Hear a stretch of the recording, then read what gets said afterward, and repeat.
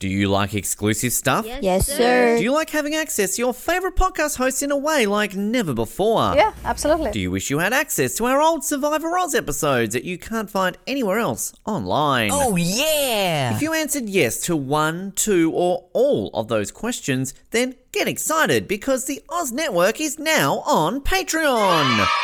That's right, your favourite podcast has jumped on the Patreon bandwagon to enable a better listening experience for you, our listener. For more details, simply head to www.patreon.com/Oz Network, where you can sign up for as little as $3 a month.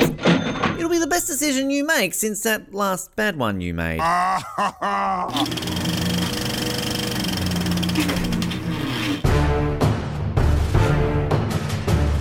You're listening to the Oz Movies Podcast, only on the Oz Network. It is the Oz Network continuing on our coverage of Indiana Jones month.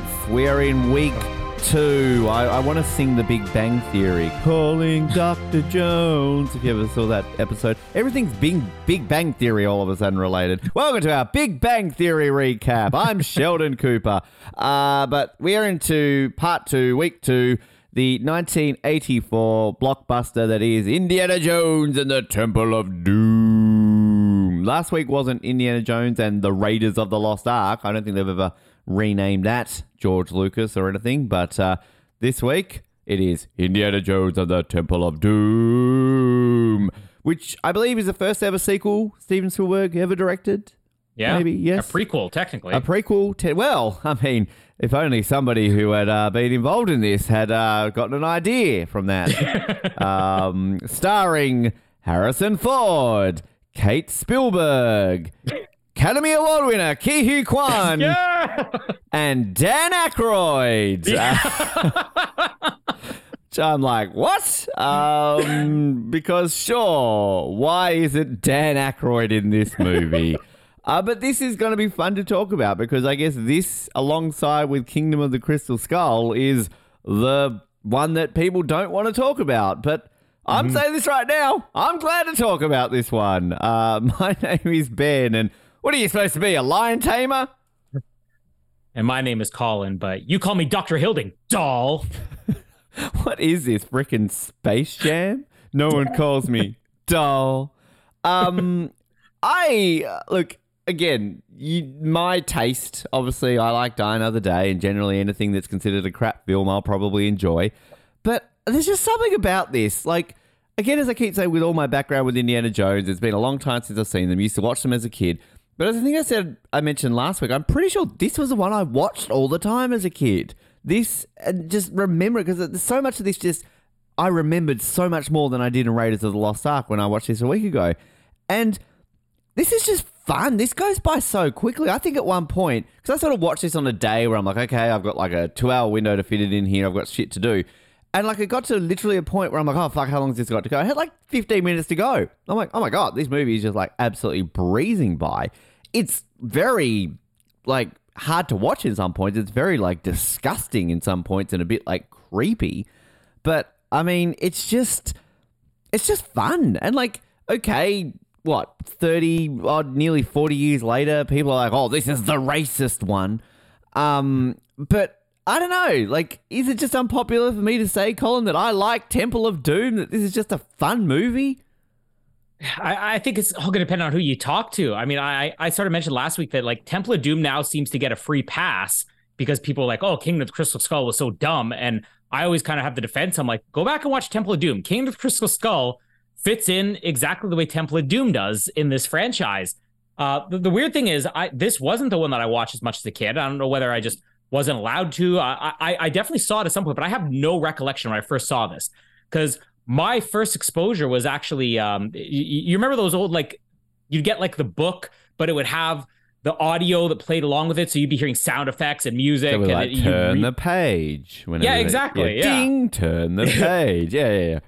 And I had that for the Temple of Doom, so I think by the time I ever saw the movie, I already knew the story. So I really don't have a recollection when I saw it, but like, I remember, around, I'd say late 90s, early 2000s, talking with several people about Indiana Jones, and like every person would always be like, "Oh, but Temple of Doom's terrible."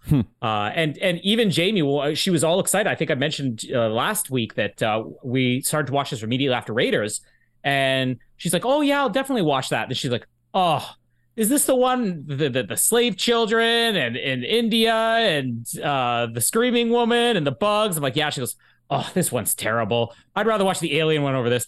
And then even after we watched the movie, I'm like, okay, she's going to be won over a little bit because her favorite Batman movie, Batman and Robin, right?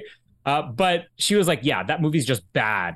But I'm kind of with you. Like this movie, it is definitely not my favorite Indiana Jones movie. But it is so different and it knows what it is. And this was sort of this is the idea that George Lucas and Spielberg both had from the beginning. Like that first meeting they had all the way back on opening weekend of Star Wars, where George Lucas pitched him the Indiana Jones series. He said, okay, but I got 3 movies I'd want to make.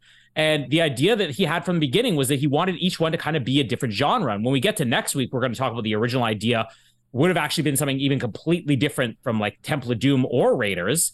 But they wanted to explore different genres. They wanted to try different things. I can definitely see a lot of the complaints with this movie. Like, you know, it goes a little bit too dark at times, but it's fascinating to watch because this embraces that 30s, 40s, 50s style film more than any of the other Indiana Jones movies do. The other ones you can all sort of imagine, oh, this is like a modern retelling. But even after we finished this, Jamie said, you know what would make this movie better if we watched it in black and white, because it feels like this should be like an old black and white movie. And I get that. Like this is a 30s movie without any excuses. We're just going to 100% go hardcore, make this corny and over the top and just something that people would have watched decades ago. And I agree with everything you say, but I don't know if I'd necessarily agree that this is so different to Raid. Like the thing that I always found, particularly the original Indiana Jones trilogy, is that they all felt like they were all kind of on the same, kind of like the Back to the Future movies. They kind of are just like, you can tell these are all the same movie in the front. They keep that same formula and then kind of they change it slightly. I don't know, like there's just something about this that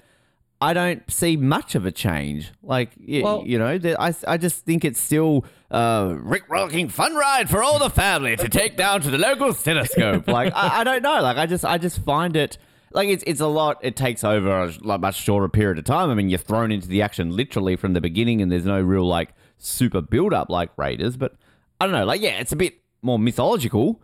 But, I mean, again, we literally had fucking ghosts and everything in the first one. So, I mean, to me, that's still like, okay, cool. We've got, you know, voodoo and like hearts coming out of your chest and magic stones. Like, I mean, that's no different to me. No offense to all the religious people listening out there than the 10 Commandments and ghosts coming out of Jesus' tomb or whatever it is. So I think that the problem with Temple of Doom is that Last Crusade came after this. And I'll get into this a lot more next week, but I was even describing to Jamie, like, I think a lot of the negative opinions of Temple of Doom is from the fact that with Last Crusade, they made a sequel that was so good, but it was also so much more like Raiders. It was all the interviews that Spielberg and Lucas have done from the point when they were on set of Temple of Doom up until present day. They said, we wanted this movie to not just be repeating Raiders. We wanted to do something that was just enough like it, but something completely different so that these movies all have their own feel to it. You know, similar to the way the Mission Impossible movies are now. Like, even though you have the same director, finally, after 5 movies, you have the same director. He even says, you know, the Christopher McQuarrie says, I'm going to make every Mission Impossible movie feel like it's made from a different director. But Last Crusade, I think they got scared off at the reaction to Temple of Doom, so they made it so similar to Raiders. And it is, you know, no problem with that movie. In fact, I think that movie is one of the greatest sequels ever made, if not maybe the greatest sequel ever made. But it set this idea in people's heads that, oh, well, Raiders and Last Crusade is what Indiana Jones is, and everything else is done wrong. And that's not the case. It's just they decided to do another sequel to please the fans. It was the original fan service sequel, Last Crusade. It was just a fan service sequel done right. So people kind of have this idea in their head that because Temple of Doom and King of the Crystal Skull and probably Dial of Destiny try some different things, that it's not Indiana Jones. I went out the other night with Jimmy, our good friend Jimmy, former Oslet. Well, did he beat you in the race? He did. No, he didn't. I just took a photo of it. He wouldn't race me, the bastard. But I was talking to him that we were doing this and we were doing the Indiana Jones movies. His first reaction was, oh, well, as long as you don't have to talk about the last one they did with the aliens, that was rubbish. And I'm like, oh, here we go. Wrong. That's the reception. But yeah, like it's. I mean, I can see issues with this, but I will say it's not to me like a Die Another Day where it goes completely off script, if you know what I mean. Like, at the end of the day, you've got an archaeologist trying to find something ancient with mysterious things around him, and he wins the day with whips and chasing and women. Cool. Like, they don't surf a iceberg with terrible CGI. There's not gene sequencing and all the fun stuff we love about Die Another Day. But, like, I mean, I think they still stick wildly closer to the formula than Die Another Day did. Look at me, sort of not digging into Die Another Day, but it always comes down to, and again, I was having a conversation with somebody at work that, like, sometimes you just need a film that, yeah, you can see how it's dumb, or yeah, you can see the complaints, but you can still enjoy it. Like, and then like, you could just put this on and just completely just be taken away from it. And like, I feel like I was kind of like ripping into dear old Mrs. Spielberg last week or so, whatever. But I'm with you. She's fun. She's fucking annoying, but she's great annoying. Like, to me, like, I don't know if this is a weird thing to say. I think this movie's more sexist than it is racist. Like, I mean, talk about the stereotype of useless blonde bimbo who does nothing. And, like, her getting on the elephant, being called dull. Like, I mean, kind of all this sort of stuff. Like, again, it's the 30s, okay? Like, I'm assuming Spielberg and Lucas are kind of doing that because that was kind of the era. I'm not saying this movie isn't racist looking back on it in hindsight, but I'm just saying, to me, maybe because I'm the feminist of the podcast, as we know, I just was a bit more like, oh, this doesn't hold up too well. This level of making a female stereotype look like this. But she's fun. So she's great. And you brought the comparison we were talking about it last week about Mary Goodnight. And I'm a huge fan of Mary Goodnight, Matt Gunn, who also gets the same type of criticism. But I'll use the same argument I used on 007. No, not quite. But I'll use the same argument I made on 007. When you the more sexist thing than just having a character that maybe fits these stereotypes and is kind of the useless, screaming damsel in distress, is people thinking that has to be a bad thing. Because if they're simply saying this is the way all women is, that's one thing. But they're making a character who has a ton of development in this movie.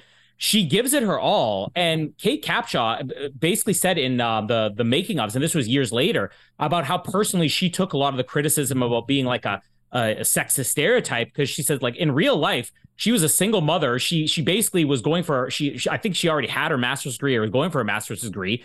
And she got into this movie because she's like, it's going to be something fun to do, and it's going to give me a ton of opportunities. And she had the best time of her life making this movie. And when you have a male character that is this exact same type of thing, the bumbling sidekick, it's fun comic relief. When you have a female character who is the bumbling sidekick, it's sexist. So why can't women have the same? We love the bumbling sidekicks. So why can't a woman play the same role? And you just say, this is somebody who's the arguably the funniest character in the movie, who's has the most energy of anybody in this movie. I'm going to give the argument that, like, as good as Harrison Ford is at moments of this movie, Harrison Ford was definitely going through some Daniel Craig Spectre level injuries in this movie, and it shows. And there are times where Harrison Ford is checked out in his performance. Kate Capshaw never checked out in her performance. Like, she gives this 150%, and Harrison Ford maybe gives it 95. So let her be out there stealing scenes and doing something that's a little bit different than what Marion did. Because if you just did Marion all over again, which was like female empowerment, it wouldn't work. Her or Harrison Ford doing Marion all over again. I mean, it's a very good point. And you also make the argument that in today's movies, you talk about this bumbling male version. Like, I'd argue most action heroes in particularly comic book movies are almost bumbling idiot men. Yeah. Spider-Man. Yeah, and I mean, it's just, oh, look, they've got their shirt off. I mean, we've kind of come full circle where the majority of the time now, the female characters are stronger than men a lot of the time in movies. So, but unfortunately, that also leads them to being more boring half the time. Like, I think that's the problem by simply saying this is sexist. Is that the women don't get to have fun. And if you're in a movie, you have to be able to make a fool of yourself. That's what people enjoy. I'm just looking here. This is only Kate Capshaw's second ever movie. She did a movie called A Little Sex in 1982. She'd been on TV a couple of times, but looking what she hasn't acted since 1999 in the movie. She was in a 2001 TV show. But she went on to do Space Camp. I remember watching Space Camp as a kid. I love that movie. And How to Make an American Quilt. She played Sally Dodd. That's who she was in that movie. Which, when are we doing that much? But I mean, I guess famously, I don't want to say famously, that's disparaging. She married Steven Spielberg and still is married to Steven Spielberg for now 32 years. 32 years. That's good for them. I love a good Hollywood marriage that lasts. And what most people don't realize is that they didn't get married until years after this. Like they met on the set of Temple of Doom. Yeah, and Spielberg, I think, had been separated from his wife and got back together with his wife after this. Yeah, it took like 5 years after this movie was made before they ever actually got together. But when you watch the making ofs, like you can definitely see, not that there's flirting in any way, but you can definitely see like the scenes where they're on set together and interacting. Like they just look like two people who just get along, like they're either gonna be best friends or they're gonna be married one day.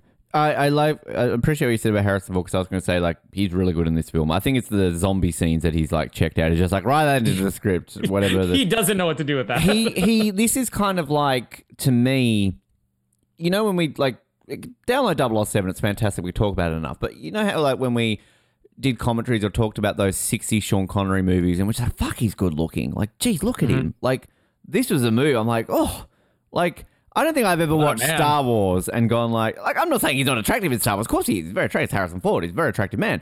But like, I don't think I've ever gone into a Star Wars movie and goes, check him out. Like this, I'm like, whew, Harrison Ford. That's how Jamie sat through this movie, even when she realized it was the one she didn't like. Is she said, at least there's going to be eye candy. And eye candy where he's got his shirt off for half the movie. But he's just, I don't know, he's glistening in this movie. But Ke Huy Quan, like, I mean, Academy Award winner now. Like, what I would love to know what he's kind of said, because again, a lot of slack this film gets is the racist stereotypes. A lot of that's put on Short Round. I mean, has he sort of spoken about that? And, you talked about obviously Kate talking about that, but I mean, and what do you kind of think of those opinions, of those opinions? See, I think that the valid argument for any type of racism this movie might be towards Indian people. And there are some behind the scenes stories about how this movie was made where the Indian government wouldn't let them film there, but they tried to work with them, but they wouldn't let it do it. Ke Huy Quan loves this movie. Like we saw him and Harrison Ford, that famous shot of them meeting backstage at the Oscars. Great photo. And there's a Spielberg one too, wasn't there?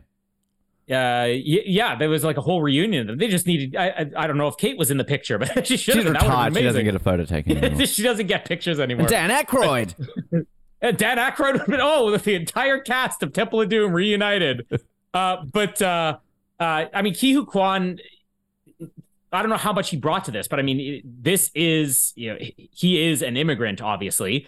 And even the martial arts stuff, like, I don't know if he had really studied martial arts prior to this, but I know he basically talked about like growing up Jackie Chan being his hero. And I mean, Jackie Chan for North American audience, he was living in North America at the time, but North American audiences weren't really familiar with him until the 90s, but like Jackie Chan was the biggest star in the world for decades earlier than that. And he just looked at this as an opportunity as I get to be Jackie Chan in a movie and I get to be the sidekick of Indiana Jones. Whether there is any validity, I personally don't see any problems with the depiction of Short Round. I mean, again, you want to talk about a strong character. Oh, he's very brilliant. Strong character. Yeah. And it's not like he's putting on an accent or anything. I mean, this is the way the guy talks, still to this day. I think he's just such a positive person, kind of like Brendan Fraser. So appropriate. They both won this year. That, I mean, he doesn't really see anything negative with anything he's ever done in his career. Which how incredible is it? Like this is again his first movie. He auditioned for this because they did an open casting call at his school. And they basically rounded up all the kids that met, like, we need, slaves. Asian boys, slaves, yes. And the rest of them were slaves. You, Short Round, rest, get and dig some rocks. But after that open casting call, they basically had called him and his brother in, or I think his brother was going in first. And Spielberg was just sort of watching the waiting room as Ke Huy Quan was bossing his brother around, telling him, go here, do this, do that. And he's like, forget about the brother. I want this kid. Like, bring him in to meet with me. No acting experience, complete fluke that he even got picked to even do casting for this. And they almost give him the role on the spot. It's the thing. I mean, I've not been backwards and coming forwards about my opinions on kids in movies and how they can be annoying as fuck. But to me, it's like Jurassic Park, right? Like, never in a million years have I ever thought anything negative against Lex and Tim. Like, they're fantastic. Yeah. And I think this, I mean, maybe it's just a Spielberg thing. I mean, I know you didn't exactly like Kelly in The Lost World, but I still argue Kelly is the third best child in the Jurassic Park franchise. So, you know, maybe it's a Spielberg. Because Spielberg, generally, you think of any movie with kids of Spielberg, it's not like he has really bad kids in any of his movies, right? E.T., like Jaws. Close Encounters. There's a kid doing the little, Jaws, yeah. You know, like there's just something Poltergeist? I mean, he produced and wrote it, but yeah, still Poltergeist. Can't say I've seen That's Poltergeist. All he made his career off of working with kids. And yet, if you're going to, you could make an argument for maybe Henry Thomas and E.T. gives a more dramatic performance, but I would argue that the single most entertaining performance he ever got, and maybe the most natural performance he ever got out of any kid throughout his entire career, is probably Ke Huy Quan in Temple of Doom. Not saying it's the best dramatic, but like, you've never seen a kid this natural in a movie. And there's a scene coming up, which was actually his screen test, that's pretty early in the movie here, which was 100% improvised. Now, you got a kid with no acting experience who improvises a scene with Harrison Ford, and it makes it into the final cut. He's 13 as well in this film. I'm just looking here, like the world we live in right now. Obviously, we're recording this in 2023. Academy Award winner now has just apparently been listed as one of our time's most influential people in the world, if you don't mind. And the photo of Ke Huy Quan on Wikipedia is him standing at a lectern with the President of the United States seal of the seal on it. So I don't know if he was speaking at the White House or something like that, but. I mean, this is Short Round, ladies and gentlemen, from who we're about to talk. I mean, if all of them, Harrison Ford's had a shit career, hasn't he? One of these married Steven Spielberg. One of them went on to win an Oscar. Harrison Ford's crashing planes, marrying thin people, and having to do movies he doesn't want to do. He's being forced to do after all. I'll play Han Solo again. I'll play Indiana Jones again. But yeah, pretty critical of that. It is a bit of a white savior movie, though, isn't it?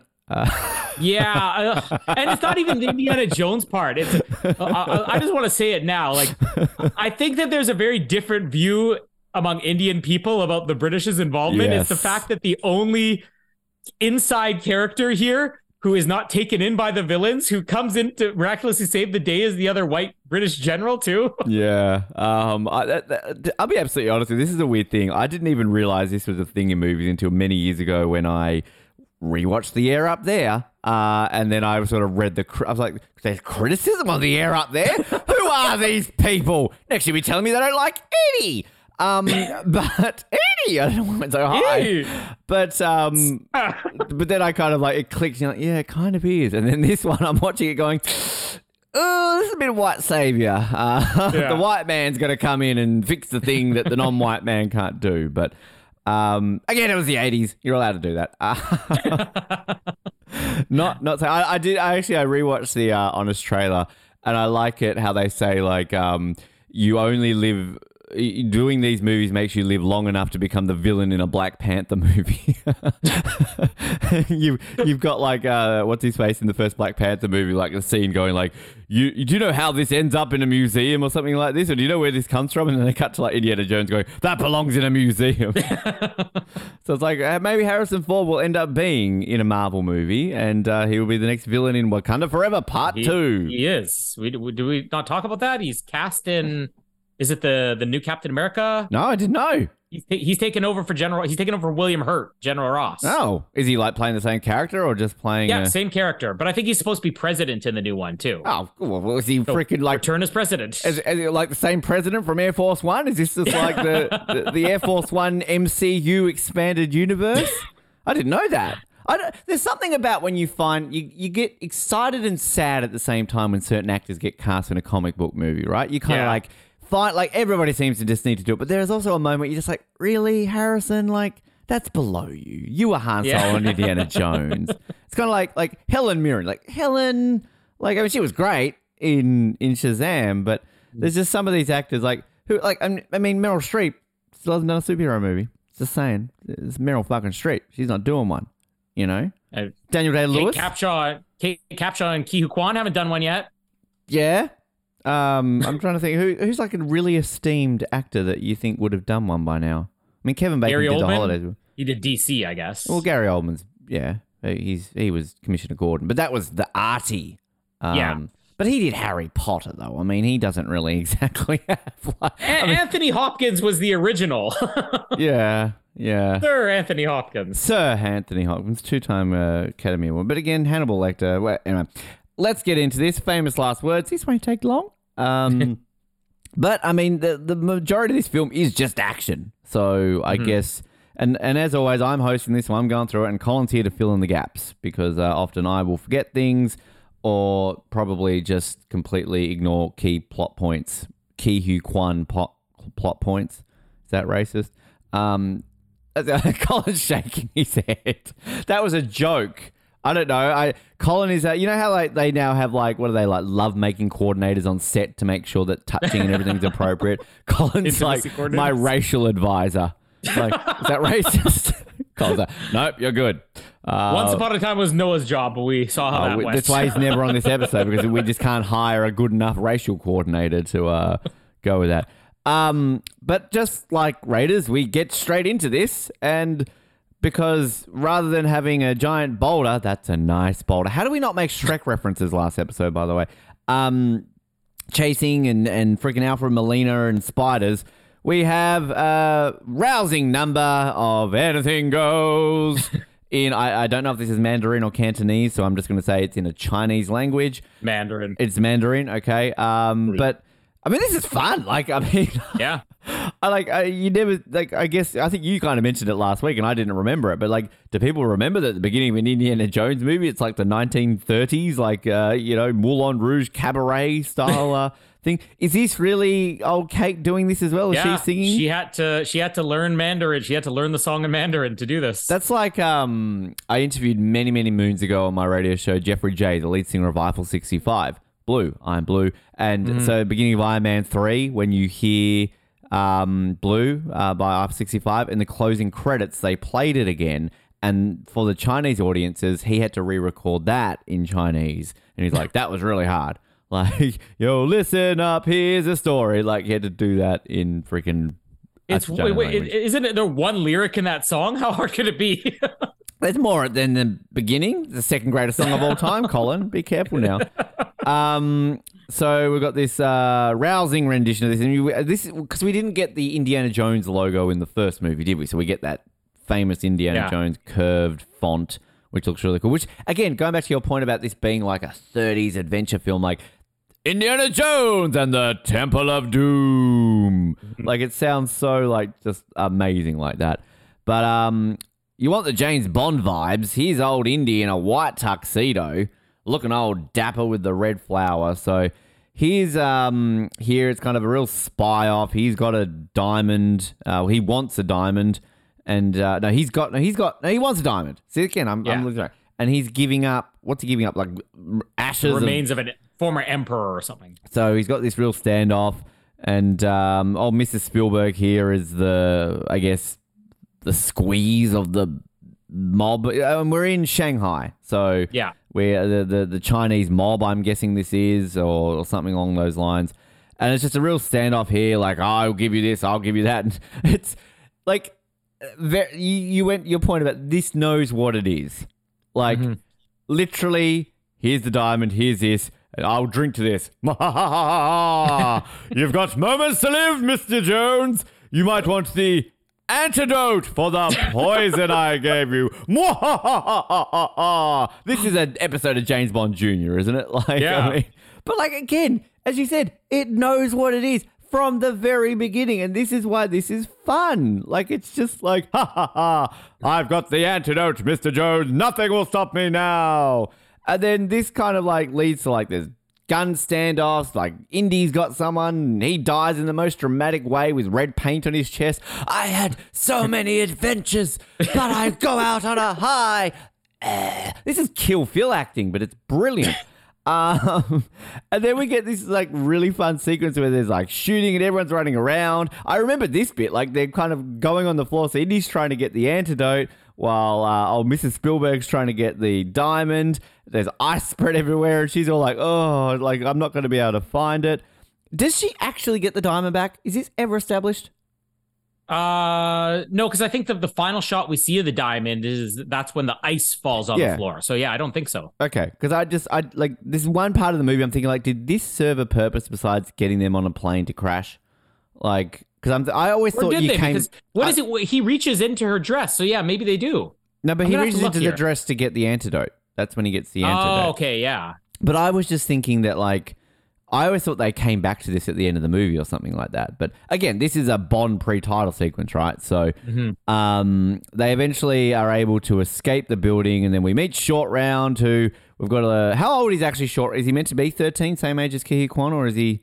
I mean, somewhere 10 to 12, that area. I love how he's, like, driving this car. And also he's got his New York Yankees cap on. I really want one of these scientists like debunk like what poison could have an antidote that quickly, because he's also like not dying as well. It's not like he's going like But then we get a cool car chase through the streets of Shanghai. Short Round just like literally bossing people, stupid romantic couples on horse carriages. And just driving through the streets, and then he gets straight to an airport terminal where who are they greeted by?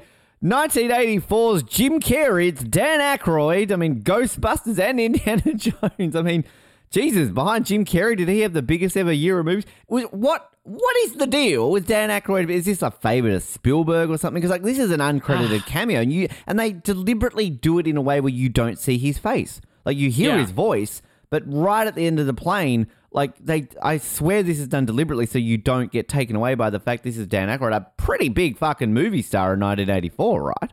Oh, huge. He does get a credit, I think, during the end credits. But again, they're trying to not make it so obvious that it's Dan Aykroyd. The funny thing is, I don't think Dan Aykroyd had ever been involved in anything anybody in this movie had done. You know, he hadn't done anything with Spielberg before, never did anything with Lucas. This might have just been something where he's like, oh, I'm a huge fan of the first one. Or maybe he was in London at the time or something when like they were Daniel filming Craig sort of Star Wars type of thing. The way that Tom Hardy and Daniel Craig were. Maybe this is the original. This is the reason why we have Daniel Craig and Prince Harry and everybody else in the Star Wars movies. NSYNC in the prequels. We talked about that, didn't we? That was meant to be a thing, right? That NSYNC were meant to be in one of the prequels. Yeah, we did talk about that, Attack of the Clones. But it's just hilarious. And like, I mean, obviously, great Canadian Dan Aykroyd. Is he doing much? I think we talked about this recently, didn't we? But is he still kicking? He had a cameo in the new Ghostbusters movie, but I don't think he's actually actively involved in anything outside of that. I think, doesn't he do a wine or like I think he's gone into business doing some product which is doing, because he's on Instagram. Like I remember following him, but I'm pretty sure he's like started like a wine or something food related. Could be wrong. Maybe it's something else. But also, just speaking of actors we like who are doing things, get to LA. Pierce Brosnan has his own exhibition at the moment. Did you see that? I saw that, yeah. Yeah, I want to go. And there's like a big sign that says Pierce Brosnan on the like, I just want to hang around there all day to see if he's going to show up. But Dan Aykroyd puts him on a plane. And I do kind of like where Indy sort of sees the evil guy who's chasing there. And he's all like, oh, you nearly got me. And it's like, whatever the guy's name is. Lao She. Nice try, Lao She. Closes the door and it's like, Lao She Airlines. But then I even love the way this guy's just like, you'll think you got away with it, Indy. And he kind of like gives a salute to the pilot. And then we get I love kind of just Indy just wanting to sit down.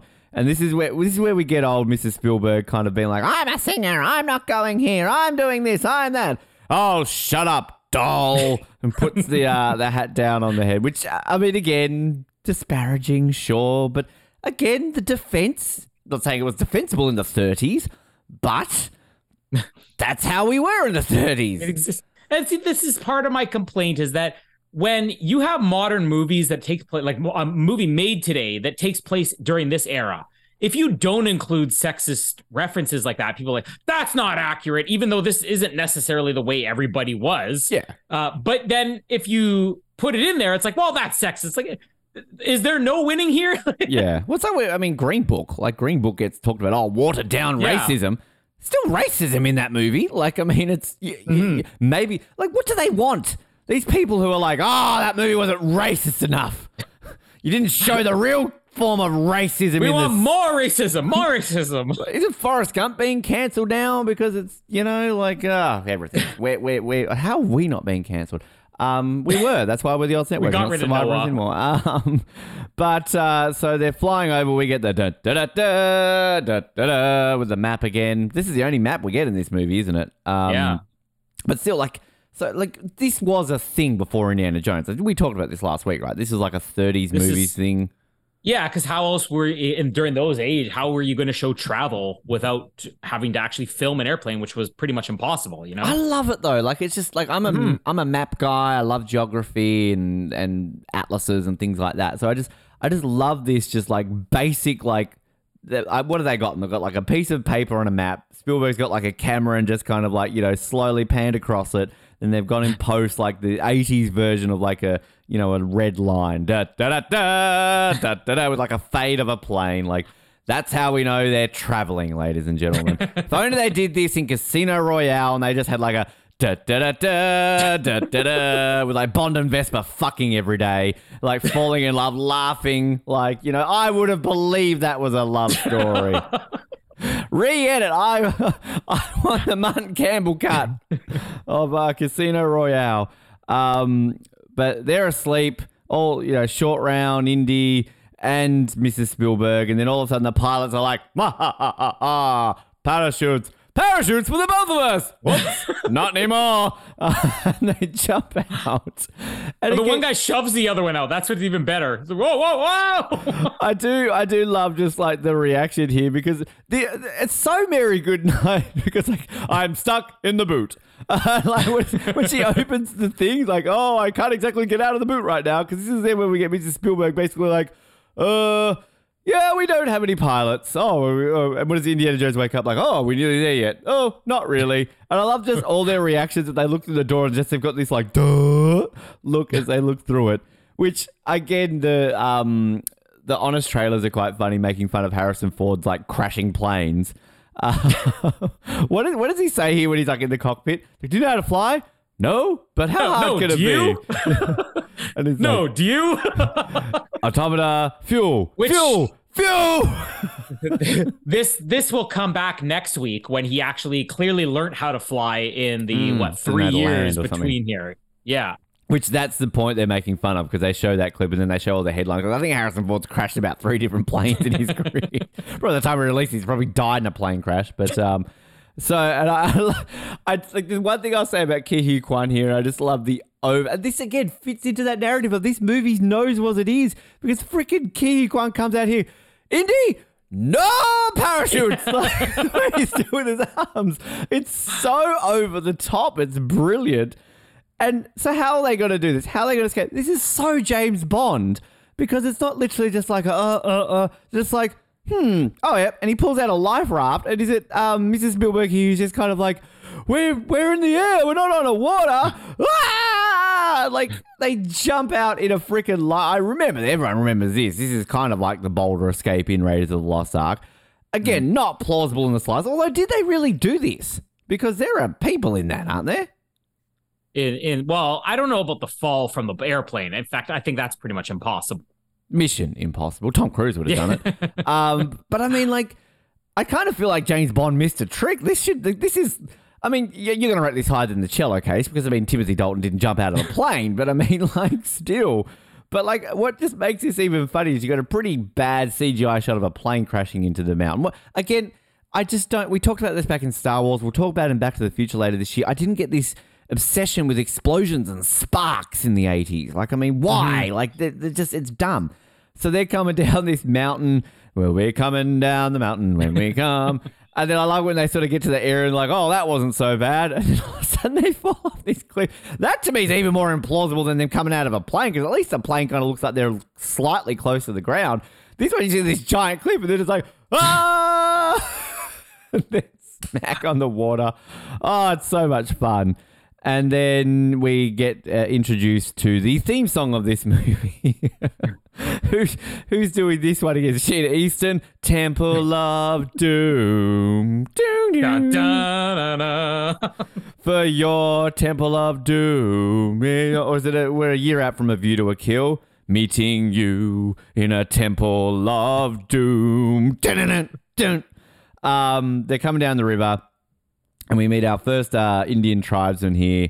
And I'll go to the end of the village bit here. So they're basically walking through. We've got a decimated village. We've got all these like women who are all like, oh, help us, where are our children? They get fed. What is this meant to be eating? Just local delicacy? It's some type of grain, it looks like. I do love old Mrs. Spielberg here. I'm not hungry. It's like, you're embarrassing me. Oh, this would totally be me and Jamie. Jamie would definitely be the person who's like, me too. No, thanks. I'm not hungry. Oh, here, you have it. I'm like, Jamie, you're embarrassing us. Me too. I would definitely like if I'm on Survivor and it's like to win shit, absolutely fucking put it in my mouth. I don't care. If this is just me trying not to offend people, I'm just like, I don't want to. I'm keto. I can't. Do you have anything? You gotta love the fly that's there where she's trying to put it in her mouth and there's a real fly that's swarming around her hand. It's so much good. But I love what it. AD says like, this is more food than they eat in a week. It's like, well, if I'm these villagers, I'm like, well, fuck off. Like, I'm hungry. Like, I haven't eaten in a week. Like, why are you giving it to the white man, racist? Like, I mean, that's racism right there. White people come in, have a week's worth of food. The non-white people starve. Your kids have gone missing. Fucking just eat some rice. Like 1 grain of rice is what you got for the week. This is where we basically, I guess, get the plot of the movie. So, and again, fill the gaps in here for me, Colin. So there is a evil bunch of people in a temple who have stolen their magic rock. And basically this magic rock protects them from evil. And then if they get all the rocks, it's the Avengers. It's Thanos. He wants the Infinity Stones. That's essentially what this plot of this movie is. So why doesn't everybody talk about the Avengers stealing from Indiana Jones in the Temple of Doom? So, and he's all like, I want you to go back into that temple because you're a white man and you can do it better than we can and you can save the day for us. At least Indiana Jones actually is relevant to the plot in this movie. So there, and Indiana Jones is basically like, well, I'm just going to Delhi. I don't know what you're talking about. And it's like, well, I prayed to the gods for you to come here and here you have fallen out of the sky. It's very Lost. It's very Benjamin Linus. I had literally a spinal surgeon fell out of the sky because I had like spine cancer. And so that's going to set them up to go on this quest to go get this rock back from the Temple of Doom, which is never uttered in this movie, if I'm not mistaken. I was going to say, you got the majority of the plot there. Okay. Well done. While they're at night, there's and all the kids have been stolen, I should say, basically. So why are the kids being stolen? Is it just because they're evil? Just and it's like slave laborers. Slave labor? Yeah. It's India. That's the 30s. Because they're searching for the last 2 stones, which, again, are never found. Right. Yeah. Because there's 5, right? There's supposed to be 5, yeah. God, where's the sequel to this? Temple of Doom 2. Infinity War. Well, Endgame.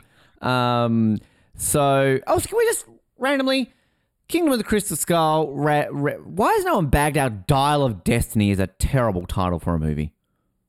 I kind of like Dial of Destiny. I didn't like it originally. It's one of these things that's grown on me. I don't know. It just sounds a bit, hokey religions and that no point for a blaster at my side. So anyway, little kid shows up late at night, but he's got a map. So glad this kid like sacrifices himself so Indy can get a map, which it looks like a Kama Sutra diagram. Look up Kama Sutra, Colin, if you don't know what that is. So then the next morning, they're all off on their quest on an elephant. I love this elephant. Mrs. Spielberg doesn't. And I love it when she's on the elephant and she's like coating it in like aftershave or something like that. Going on. Perfume. Gets thrown off into the water. Everyone's laughing at her. She's crying.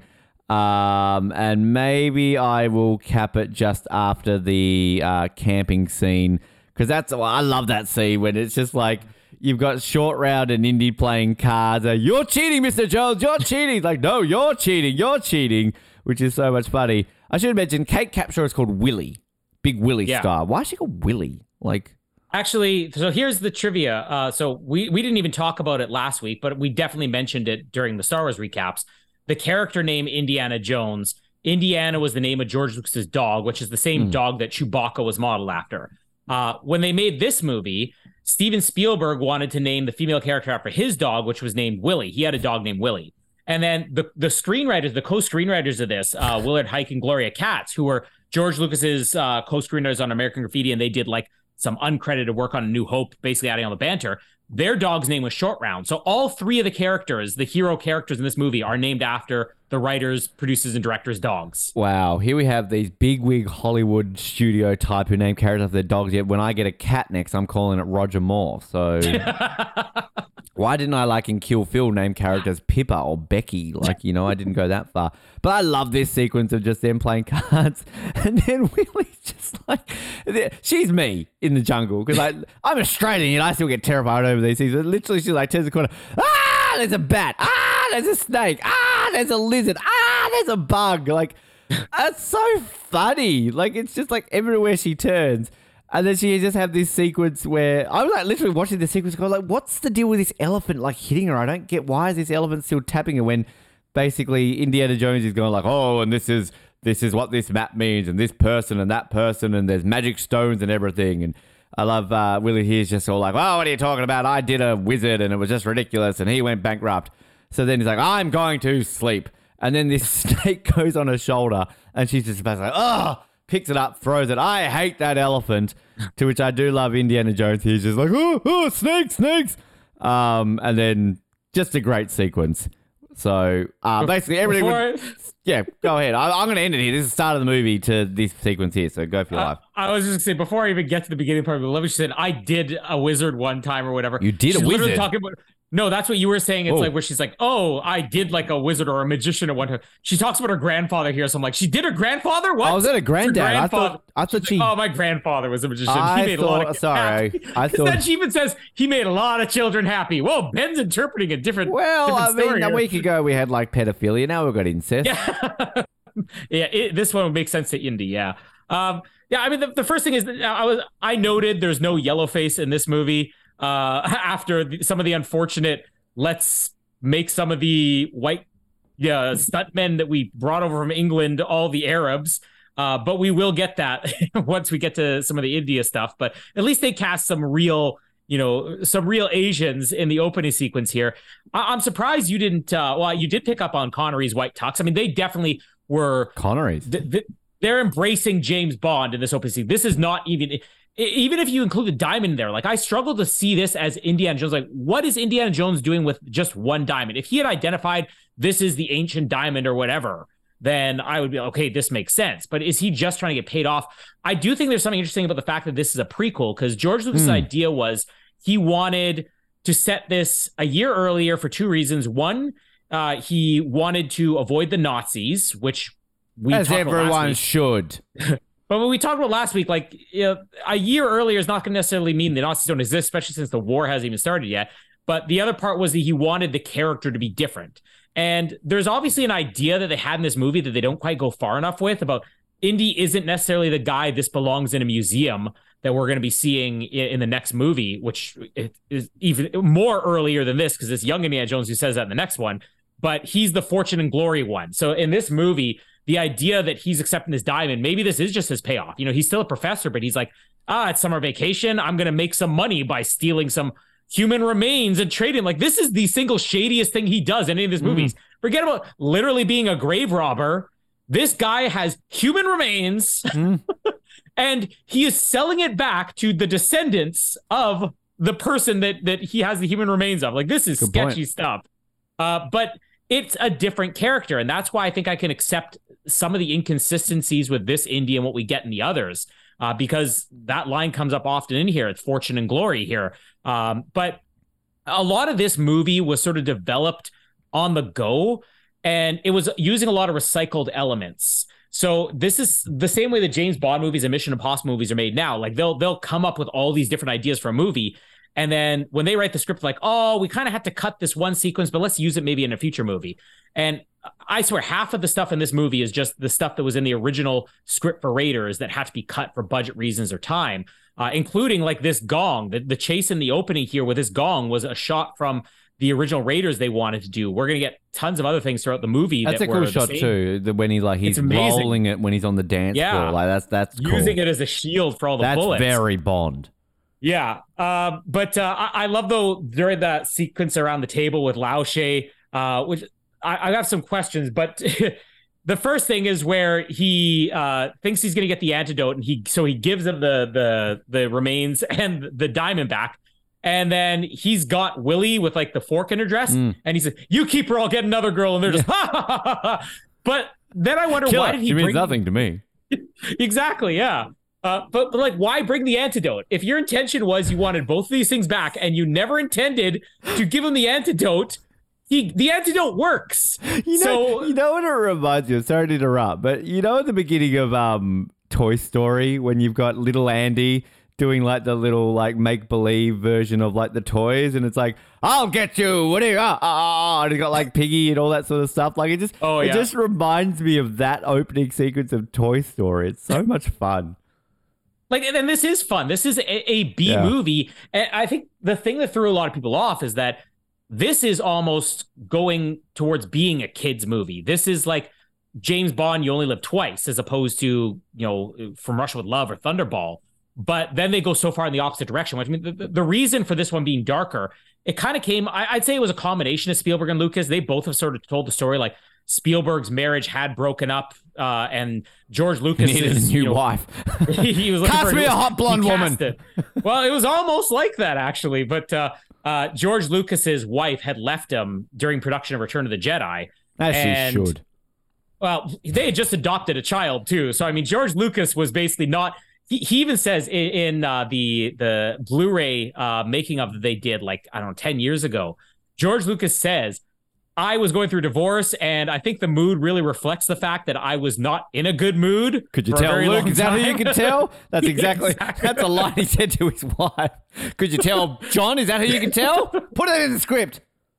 But I mean, they both sort of had admitted they went darker on this than they even intended to, and it wasn't even until they watched the movie assembled where they're like, wow, I didn't realize how dark this thing turned out. But they tried to throw a lot of comedy here. Like George Lucas from the beginning said, I want this to be like Empire, where Empire was the darker movie, but we talked about during Empire, the parts of that movie that are funny are funnier than anything you get in A New Hope or Return of the Jedi. Like it is almost, like a slapstick comedy at times. Yeah. And it's the same thing with this. Like this opening sequence is slapstick comedy. And then you get to the darker stuff later. I just going to add really quickly, but like, and maybe that's a Harrison Ford thing too, because like there were so many moments in this movie that reminds me of Han Solo. Like it's sort of, and it's not the character wise, it's just how Harrison Ford delivers that in peril funny. Like the sequence with it was very trash compactor with the whole, I know I'm jumping ahead here with like the giant spikes and everything. There'll be 2 dead people in here. Yeah. But like, it's just like, he's got a way of doing that. And I don't know, like obviously Lucas isn't directing this.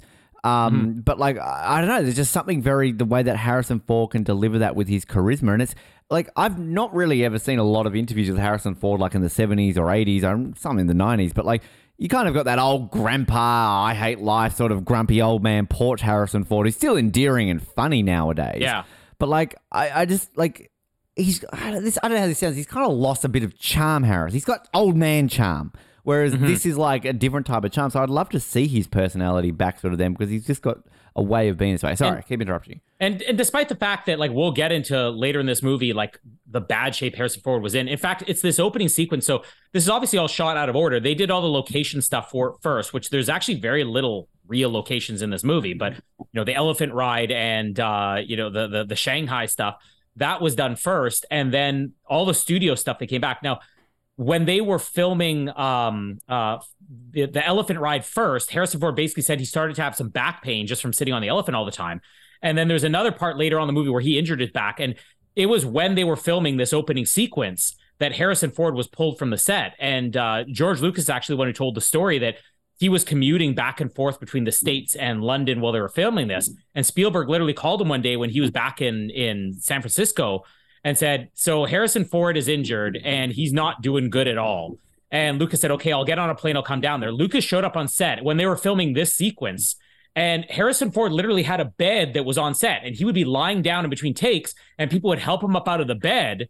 And so a lot of what you're seeing here, where he's just, sitting in a chair, and then even the scene, you can see it a lot in the scene where he's poisoned and he stands up and you get all those dancers that come out.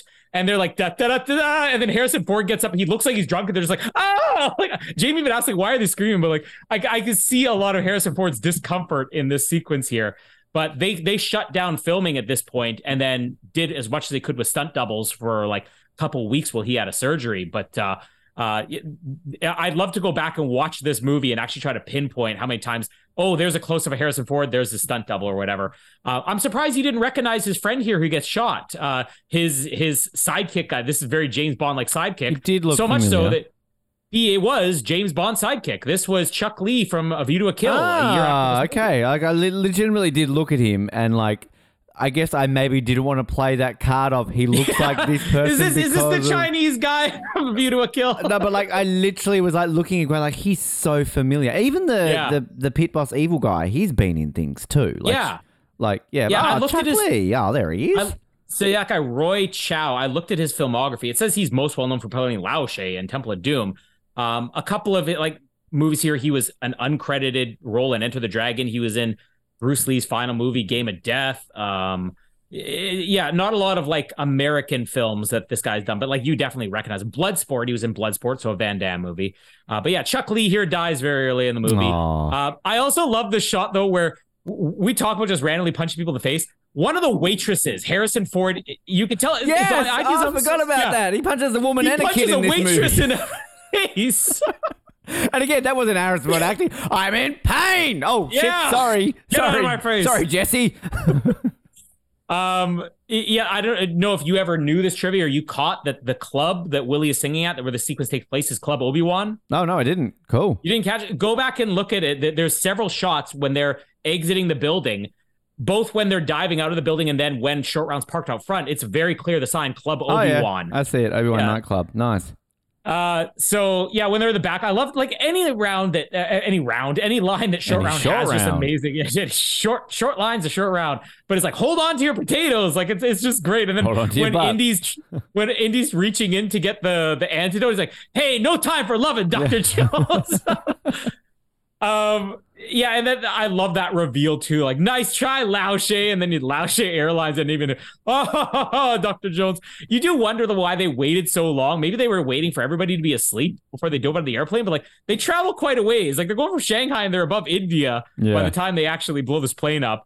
All the banter and everything. Apparently, there's cameos. Now, I can't pinpoint it, nor have I even got this confirmation. But one of the trivia bits that I read was that the airport scene where Dan Aykroyd's walking him to the plane, that there is a cameo of both Spielberg, Frank Marshall, and George Lucas apparently in there. Although I question that because, I can't really see anybody that looks like George Lucas. And George Lucas in Revenge of the Sith, we talked about that being the only cameo. He said, the only time I'll ever do a cameo in one of my old movies will be the final Star Wars movie.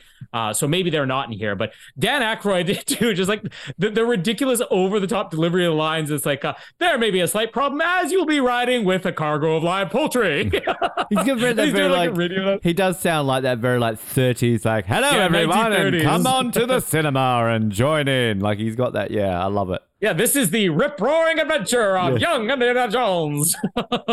The plane ride, this also was meant for Raiders of the Lost Ark. I think this was supposed to be the scene where Indy was, before he gets to Marion, that the very first time we see that travel red dot, there was supposed to be a thing where you saw the Nazi on the plane and he was going to be left there and it was going to crash and then he'd have to find some other way to get to Nepal or whatever. So this is recycled from that. This is one of those moments where it doesn't even take black magic for it to defy physics and logic and biology. It would be one thing if they use the life raft as a parachute and you see it slows them down, but like we're watching this, it is falling at the same rate as a human body. And this life raft is inflated on the sides, but like they hit on a flat surface. It's not inflated on the bottom of this life raft. So they're dead there. And then, like you said, they're dead again as they go over the waterfall. This is just as is a nuclear bomb going off, maybe a little bit more over the top. Yes, but a nuclear bomb goes off. Objects do survive. You will see a car that is flipped through the air and survives. Is it impossible for somebody to survive? Maybe, but it is just as impossible for somebody to survive this fall from an airplane on a life raft or the waterfall. So let's just be equally critical here. The The India stuff here. I also love the rafting part, which this was another sequence from Raiders. There was going to be a rafting sequence that they recycled in here. Willie's change. I remember how I mentioned Harrison Ford last time, where he had the it's a date. You eat them. Willie does the exact opposite here, where she's like, I hate the water, I hate being wet, and I hate you. And she starts growling like somebody out of The Exorcist. This is that type of this is a fun character to play. So who cares about stereotypes? This is entertainment.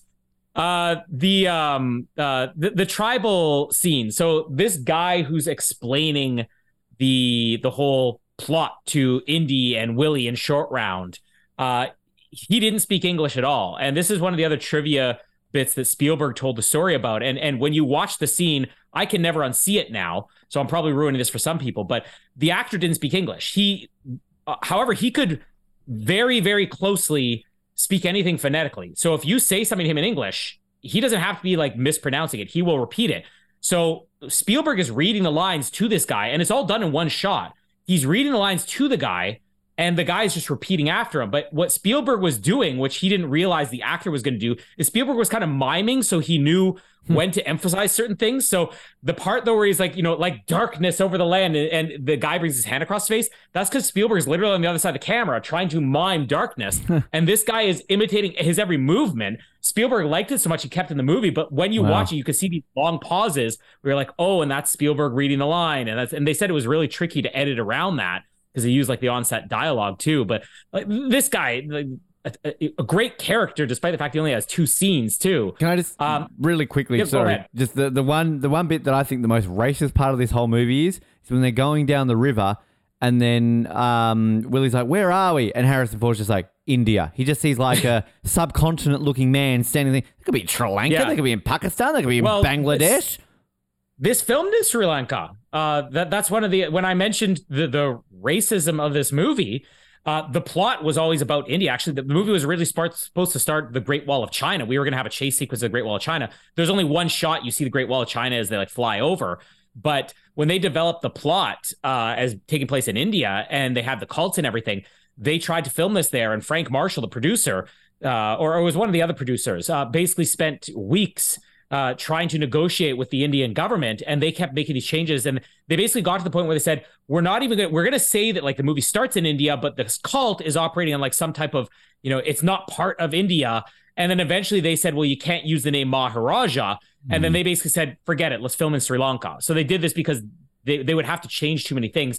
But the actor who appears later on, who plays the prime minister here, he's the business-like guy they meet when they first get at the palace. He kind of defends this and says, in India, they're very protective of not being portrayed negatively. And if there's anything, say what you will about Willie being a damsel in distress or annoying or whatever, but she's fun. Short Round, maybe some slight, stereotypes, but he's fun. There's nothing fun about the Indian characters of this movie. So I actually kind of agree with, if they were going to say, well, don't do this. Not that I feel like it should take away from the enjoyment of the movie, but if you're the government allowing people, I could imagine there being an uproar.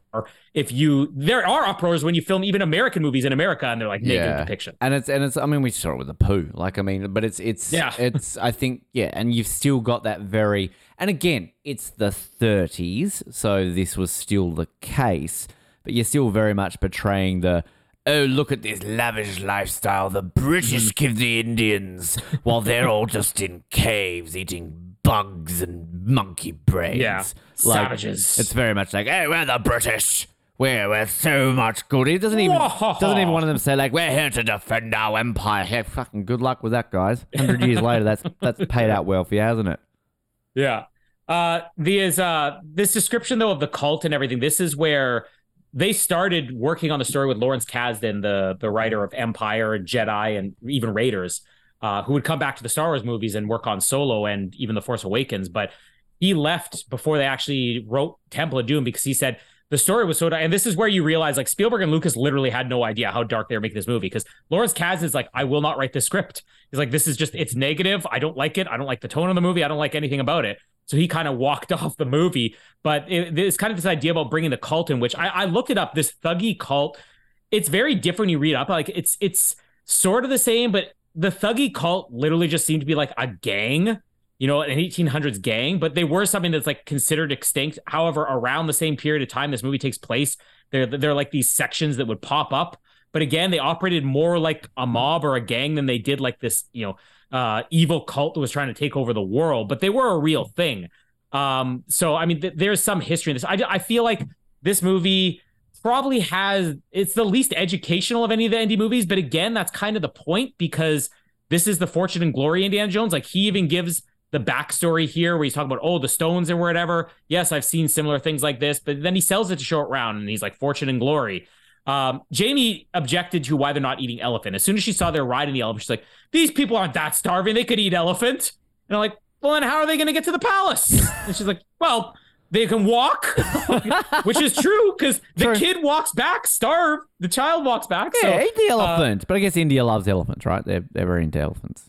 Sacred. Oh, yeah. I guess it is a sacred thing. I should have used that argument on her. She wouldn't have had any defense for that. But there's two scenes here. So when they're on the elephant ride and Willie falls into the puddle. So this was supposed to be the scene that had a snake appearance. There was one of many snake appearances in this movie. This was supposed to be she falls in the water and a snake crawls all over her. And when they were getting close to filming the scene, they told Kate Capshaw, okay, we're going to do the snake scene tomorrow. And she's like, I read the script. I don't remember a snake in there, which she just said, I obviously didn't read it closely enough where it's like a snake crawls all over her.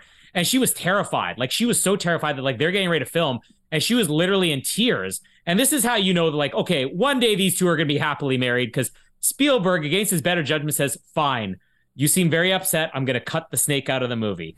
And he gives in to her, which is how we just get the scene of her splashing in a puddle and I'm losing my voice or whatever. But they cut it from here. But he basically told her, you have to do the bug scene if you're not doing this. And then she had the same response. She's like, there's bugs in this movie too? Like, she really didn't read the script. She's me. But then the second... Doesn't read anything. But then when they do the campfire scene here, the snake appearance here was supposed to be artificial because they did this in the studio.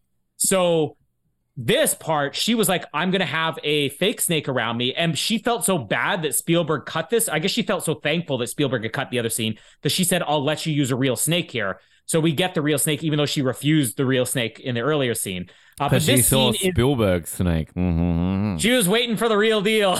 Yeah. I want that Fableman snake, please. Ooh. But this is the scene that was improvised, and it was improvised in the screen test. And you can see the screen test. You can probably see it on YouTube even, but definitely on the DVDs or Blu-rays. The Ke Huy Quan screen test with Harrison Ford. It was this card game. Spielberg just said, you guys are going to be playing cards. I want you guys to kind of improvise something, like, improvise an argument or something. And it's almost word for word the way it was in the screen test, which Ke Huy Quan's coming up with this stuff on the spot. He goes, you cheat, Dr. Jones. He's like, play with you, no fun. I love that. This is Ke Huy Quan. And we defended a lot of Ahmed Best, like the criticism against Ahmed Best or Jar Jar being a racial stereotype, because we're like, Ahmed Best himself came up with that voice. He came up with the walk. These weren't things where George Lucas said, I want you to do like this racial stereotype. Ahmed Best just did it. And he's like, okay, well, you're already, going to be the performer, so let's do the voice as well. This is Ke Huy Quan. So, I mean, if you're going to criticize like, play with you, no fun. Like, he was doing this. It was his scene. It was improvised. But it's brilliant. I think this is the funniest scene in the entire movie. And it's partly funny because you have all this chaos happening in the background and they're not even paying attention as Willie's like, got a bat by the wings and it's in her face.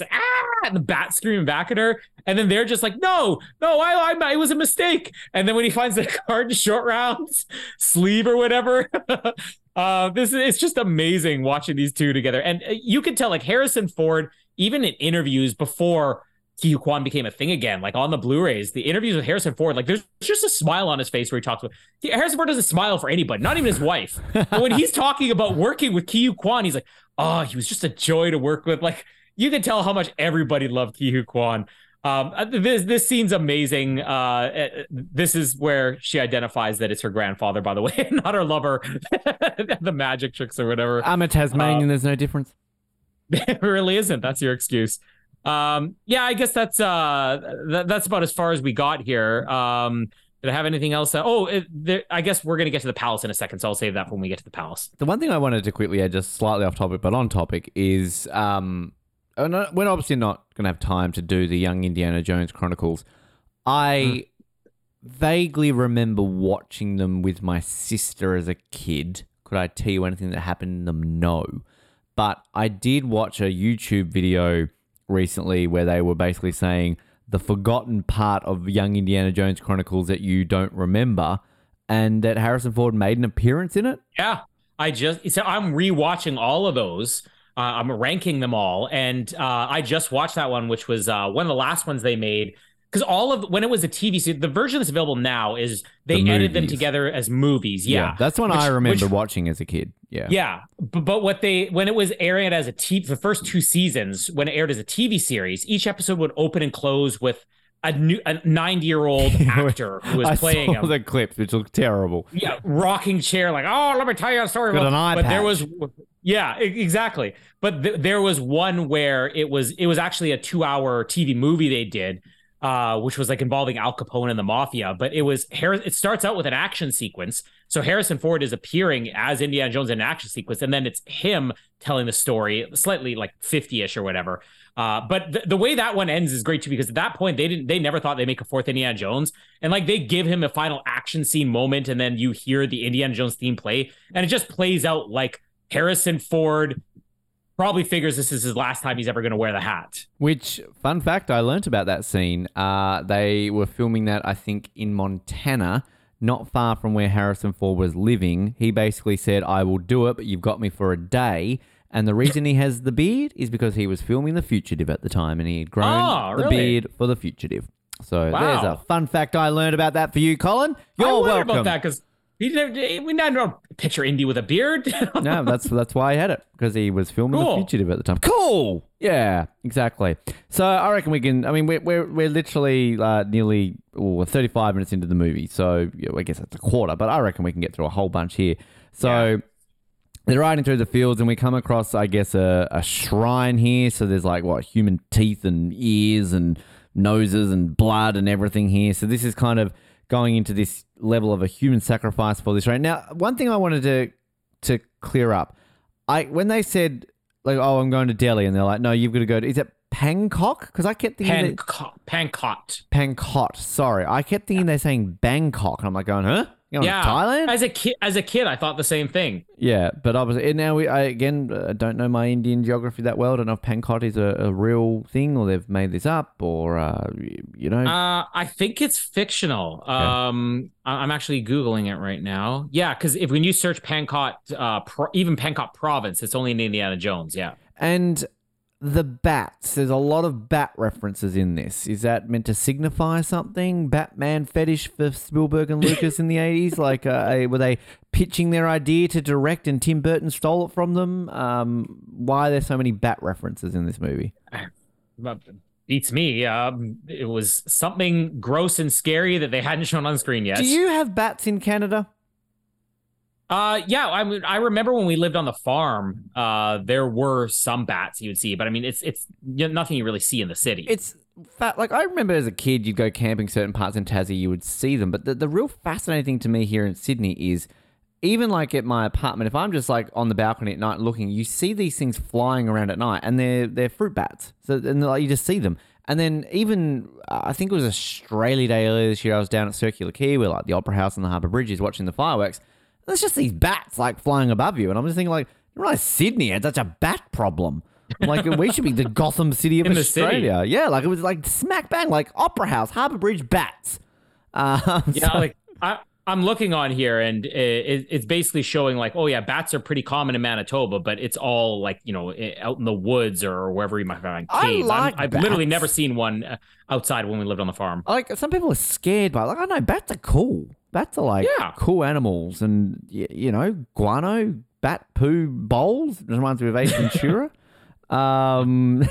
Ace Ventura's weakness is bats. Indy's is snakes. Is like bats. So now we're in the palace. So maybe this is the most racist stuff of the movie. So, which again, this might be where I need you to clear the gaps in. So, this is meant to be the Pankot palace, and this is where they're trying to get information about this temple. Is that what it is?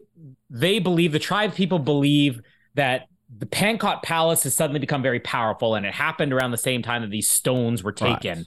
And then I guess the kid that comes back I don't know whether they even identified the movie, would have obviously said, I came from Pankot Palace. And so essentially all these hoity-toity rich white British people are involved. Is that what they're also implying? No, no, because I mean, the one British general or whatever you see, or captain, I don't remember what he is, he's there to save India at the end. I think the only person who's actually involved is the sophisticated Indian prime minister guy. Right. Okay. The little... But even then, he's brainwashed, right? Yeah. They kind of give you the excuse of saying they're all brainwashed. So we get this whole elaborate sequence in this palaso where you've got the dancing Indian girls, and you've got these big... This is the bit everyone remembers from this movie, isn't it? The banquet. Like, even I remember this, and like, even to this day, this still grosses me out. I don't know how you feel, but like, it is a bit like, oh, like, you know... Does it bother you, Colin? No, not really. No, yeah, this is just what Jamie cooks every night. So exactly. So this sort of big banquet scene, which is where they're, I guess, explaining, like, Indy's sort of saying, like, oh, I've heard stories about this, and they're like, oh, village tales. Oh, those rabid tribes people. Us British are sophisticated. We know everything. Now eat your monkey brain. And we've got the little kid prime minister who's just like, oh, bored. And I love how Indy's all like, oh, have I offended you? And through all of this, it's sort of, what do we get? We get snake with little snakes inside. Why isn't Indy scared of this? I don't understand this. Or are these He's eels? never looking. I think it's supposed to be eels inside of a snake, which is weird. I got attacked by an eel once. Have I ever told that story? Did you get attacked? I got attacked by an eel. Yeah, I punched it in its throat. No, we punched it in the face. We had this little, outside of Hobart, this thing called Salmon Ponds. It's just like, go and look at fish in a pond. Whoop-de-doo. It's a tourist attraction, apparently. And they had like a petting part where you could pet eels because, sure, Hobart. Who doesn't want to pet an eel? Exactly. I like to pet my eel every night before I go to sleep, but that's another story. And so like, I'm like petting an eel, and one jumped up and bit me. Fucking little shit. You got your money back. I didn't. I would have in this day and age. Back then, I was like, suck it up, princess. Anyway, random story of the week for Ben. But you've got snake with eels / snakes inside of it. You've got the bugs. I love can't we just have something normal like soup? And then, of course, it's got eyeballs in it. And then you've got these scarab beetles, which are sucking the juice out of it, which I got to say one thing. Fuck, they serve food quick in this palace. They've barely had time to eat their monkey brains before this is coming out and everything along those lines. But yeah, so we're sort of learning a little bit more about everything with that. But then we've got this great, I love this sequence. This isn't James Bond, because we know James Bond isn't having a back. This is Star Wars. This is Han Solo and Leia, very much so here, where kind of you've got Willie and Indy kind of just like back and forthing here in the room, and they're just like, oh, I'm the best you'll ever have. And it's sort of like, oh, well, I'm this, and I'll talk to you in the morning. And then they end up having a fight. He storms like, you'll be back in 5 minutes. I'll be asleep in 5 minutes. Slam the door, and then Indy's in his room looking at the clock. I love how like Willie's like looking at the clock, and they're just like, like it's just so much fun. Very 1930s. Yeah, it's like the chemistry between them, like it's just so good. And then meanwhile, while poor old Willie's waiting, that sounds wrong. Indy's getting attacked. Indy and Willie kind of just sounds like euphemisms for penises. I'm going to put my Indy in your Willie. Put the Willie into the Indy. Indy's getting attacked. Meanwhile, Short Round doesn't wake up at all when this guy's attacking him until he eventually does. And through all of this, poor old Willie's all like, you've made the worst mistake ever, Indiana Jones, because she hasn't had him show up to get fucked. What a shame. James, this is Jamie and Colin. Jamie's on bed, like doing her hair and like getting a bit of cleavage out. Oh, he's going to come up. 2 hours later, he walks downstairs and she walks downstairs, you're asleep on the couch watching like Mission Impossible or something like that. Well, that's what she's doing right now, and I'm still down here recording with you. She's watching Mission Impossible? Oh, no. She's this is going to be the night that you let me slip through your fingers. And so then this next scene where they're eating the bugs. Oh, she's eating bugs. It's an aphrodisiac in Winnipeg. So Indy obviously now like, oh shit, they're after us. So then he rushes into the room and she's like, I'm right here. And he's just like looking under the bed, looking in corners, trying to think there's another guy involved. And then he discovers that there's an entry to this tomb because he sees like the flowers are blowing, and I love how he puts his hands on like the that's what you do, Colin. Try that with Jamie. And then you have Willie going, "Hey, I'm right here," grabbing her own. Like, does this not give you like a bit of Star Wars vibes? Like, it just like it's very Leia and Han, Empire Strikes Back. It's just so much fun. So then he goes into this tomb. Short Round shows up, and it's a bit Raiders in a way, where it's kind of like they're walking on the floor, and it's basically like, oh, this floor's moving or something like that, and it's like, oh, not moving. You see all the bugs, creeps. I mean, like, I'm anti-spiders. Giant bugs, I don't exactly want them crawling all over me. But again, in Australia, like, you just brush 5 of them off. But like, it's still a bit creepy. Again, did this bother you? Nothing bothers you. I mean, I would say the bugs are the ones that probably bother me the most. I think that's just because there's so many different kinds. If you know what you're looking at, it doesn't be how many snakes I'm going to see, how many bats, even if it was just spiders. But I think it's the fact that there's like, oh, and there's another one. That one looks weird. And oh, and what is this one going to do? Is that one going to bite me? Do you have any animals that freak you out? No, not really. Colin the Brave. but even like the eating scene, I think the reason that doesn't bother me is because I always just like a challenge, right? Like, so if when I watch Fear Factor or even Survivor, it's like, oh, is there anything that you wouldn't eat? It's like, oh, I think there was one time where there was like, I don't know, a bull's testicles, where I would have been like, might take a pass on that, but I might do it just to say I did. Look, I'm kind of with you. Like, it does gross me out, but like, yeah, I always like to. You think of the story later. You can think about like in 5 years' time. Yeah, I ate monkey brain. Like, it's just kind of it's one of those things. Whereas, like, your Survivor, I'm 100% the same. Like, I don't think I would be fussed by the only one that ever I was much like, oh no, I couldn't do that was a tarantula, and I don't think I could eat a tarantula. I think I'd be like, nah, I'm out of the tarantula. You know what? And I wonder if we'll get this in Dial of Destiny, because what else is left? Leeches might be one where I'm like, oh, look at those leeches, because I'm like, oh, how painful is it to take them off of you? So yeah, leeches might be one where I'd be like, ooh, a little bit. That's why we got rid of Ben Powell and Heather. This 2 weeks in a row they've gotten mentioned on the air. They didn't even get mentioned on the air when they were Oslets. They've been mentioned about 10 years. I don't know what they're doing. Probably still sitting in their dark lit rooms criticizing people on the internet because they don't have a life. But anyway, we get them crawling on the floor. Well, the bugs. And I do love how Willie's trying to like work out a way to get in, and she's like trying to feel her way down the woman. She's like, "Oh, fine, I'll take a bit of lesbianism in this movie," which you know, why not? Although she's, don't you love that she does that, and then she's like, "Ew," literally, Colin. I do like the bit where Indy's kind of like to short round, like, just walk with me and don't touch anything, and then he presses like something, and like a dead body comes running in. It's like, "Okay, Indy, I walk with you and not touch anything." But they end up getting stuck in a room where there's giant spiders. It's the trash compactor scene. And I kind of thought at one point there's a zombie happening here, because all of a sudden you see a skeleton lifting up and you realize it's a spike. I'm like, oh, there's zombies in this movie? Which, people want to talk about the logic of like a plane like falling down and crashing. This room is like closed in on them 8 times. Every time like you see them about to be crushed, they cut back to it. It's about 8 meters shorter than it was before. So...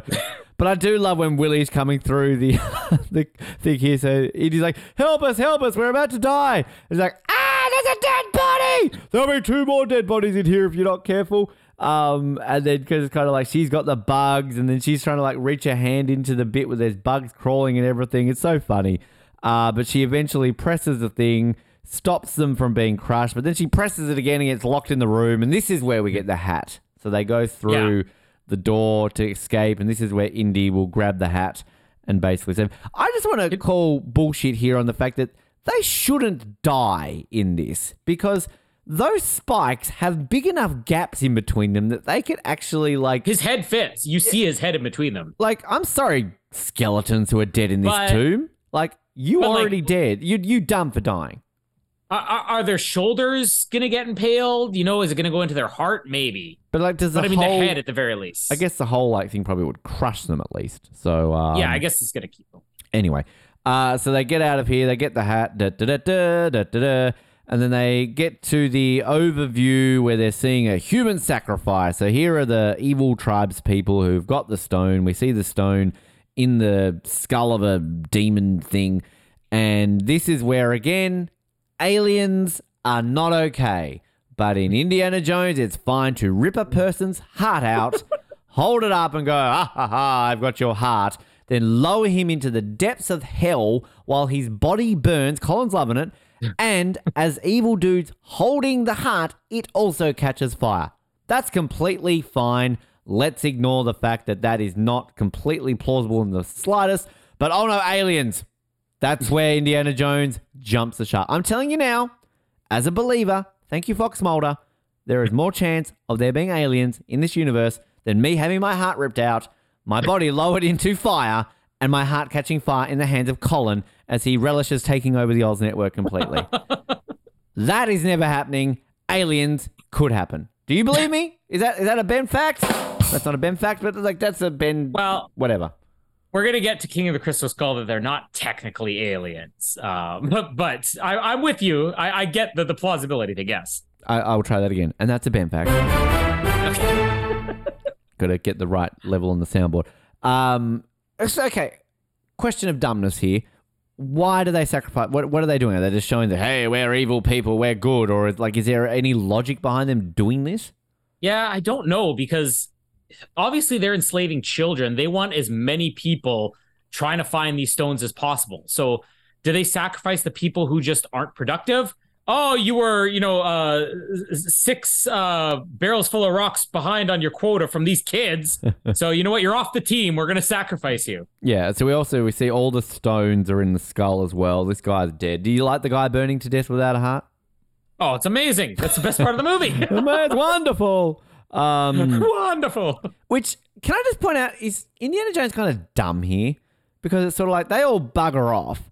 And he's all like, well, I'm just going to go get the stones now. Like, I mean, like, and he doesn't even like Willie and that say like, really? Like, you're stupid or whatever? Like, shouldn't they like wait, like go to sleep and make sure they're all asleep? Like, they're literally just around the corner. Or sneak around. Like, he basically walks right out in the most well-lit area, grabs them, and then tips his hat to a giant snake statue. And then the guy literally just peers right underneath. The guy who pops up, he's like, don't you think you should at least look down? Is anybody down there? No? Okay, now I can take the stones. Yeah. And then next minute, he's in handcuffs and they're in a freaking cage. So it's just sort of like, okay. So this is basically, I might sort of go here. Like, obviously, I'm covering a fair bit here, but I think basically we'll just go to Indiana Jones gets brainwashed and tortured with a voodoo doll.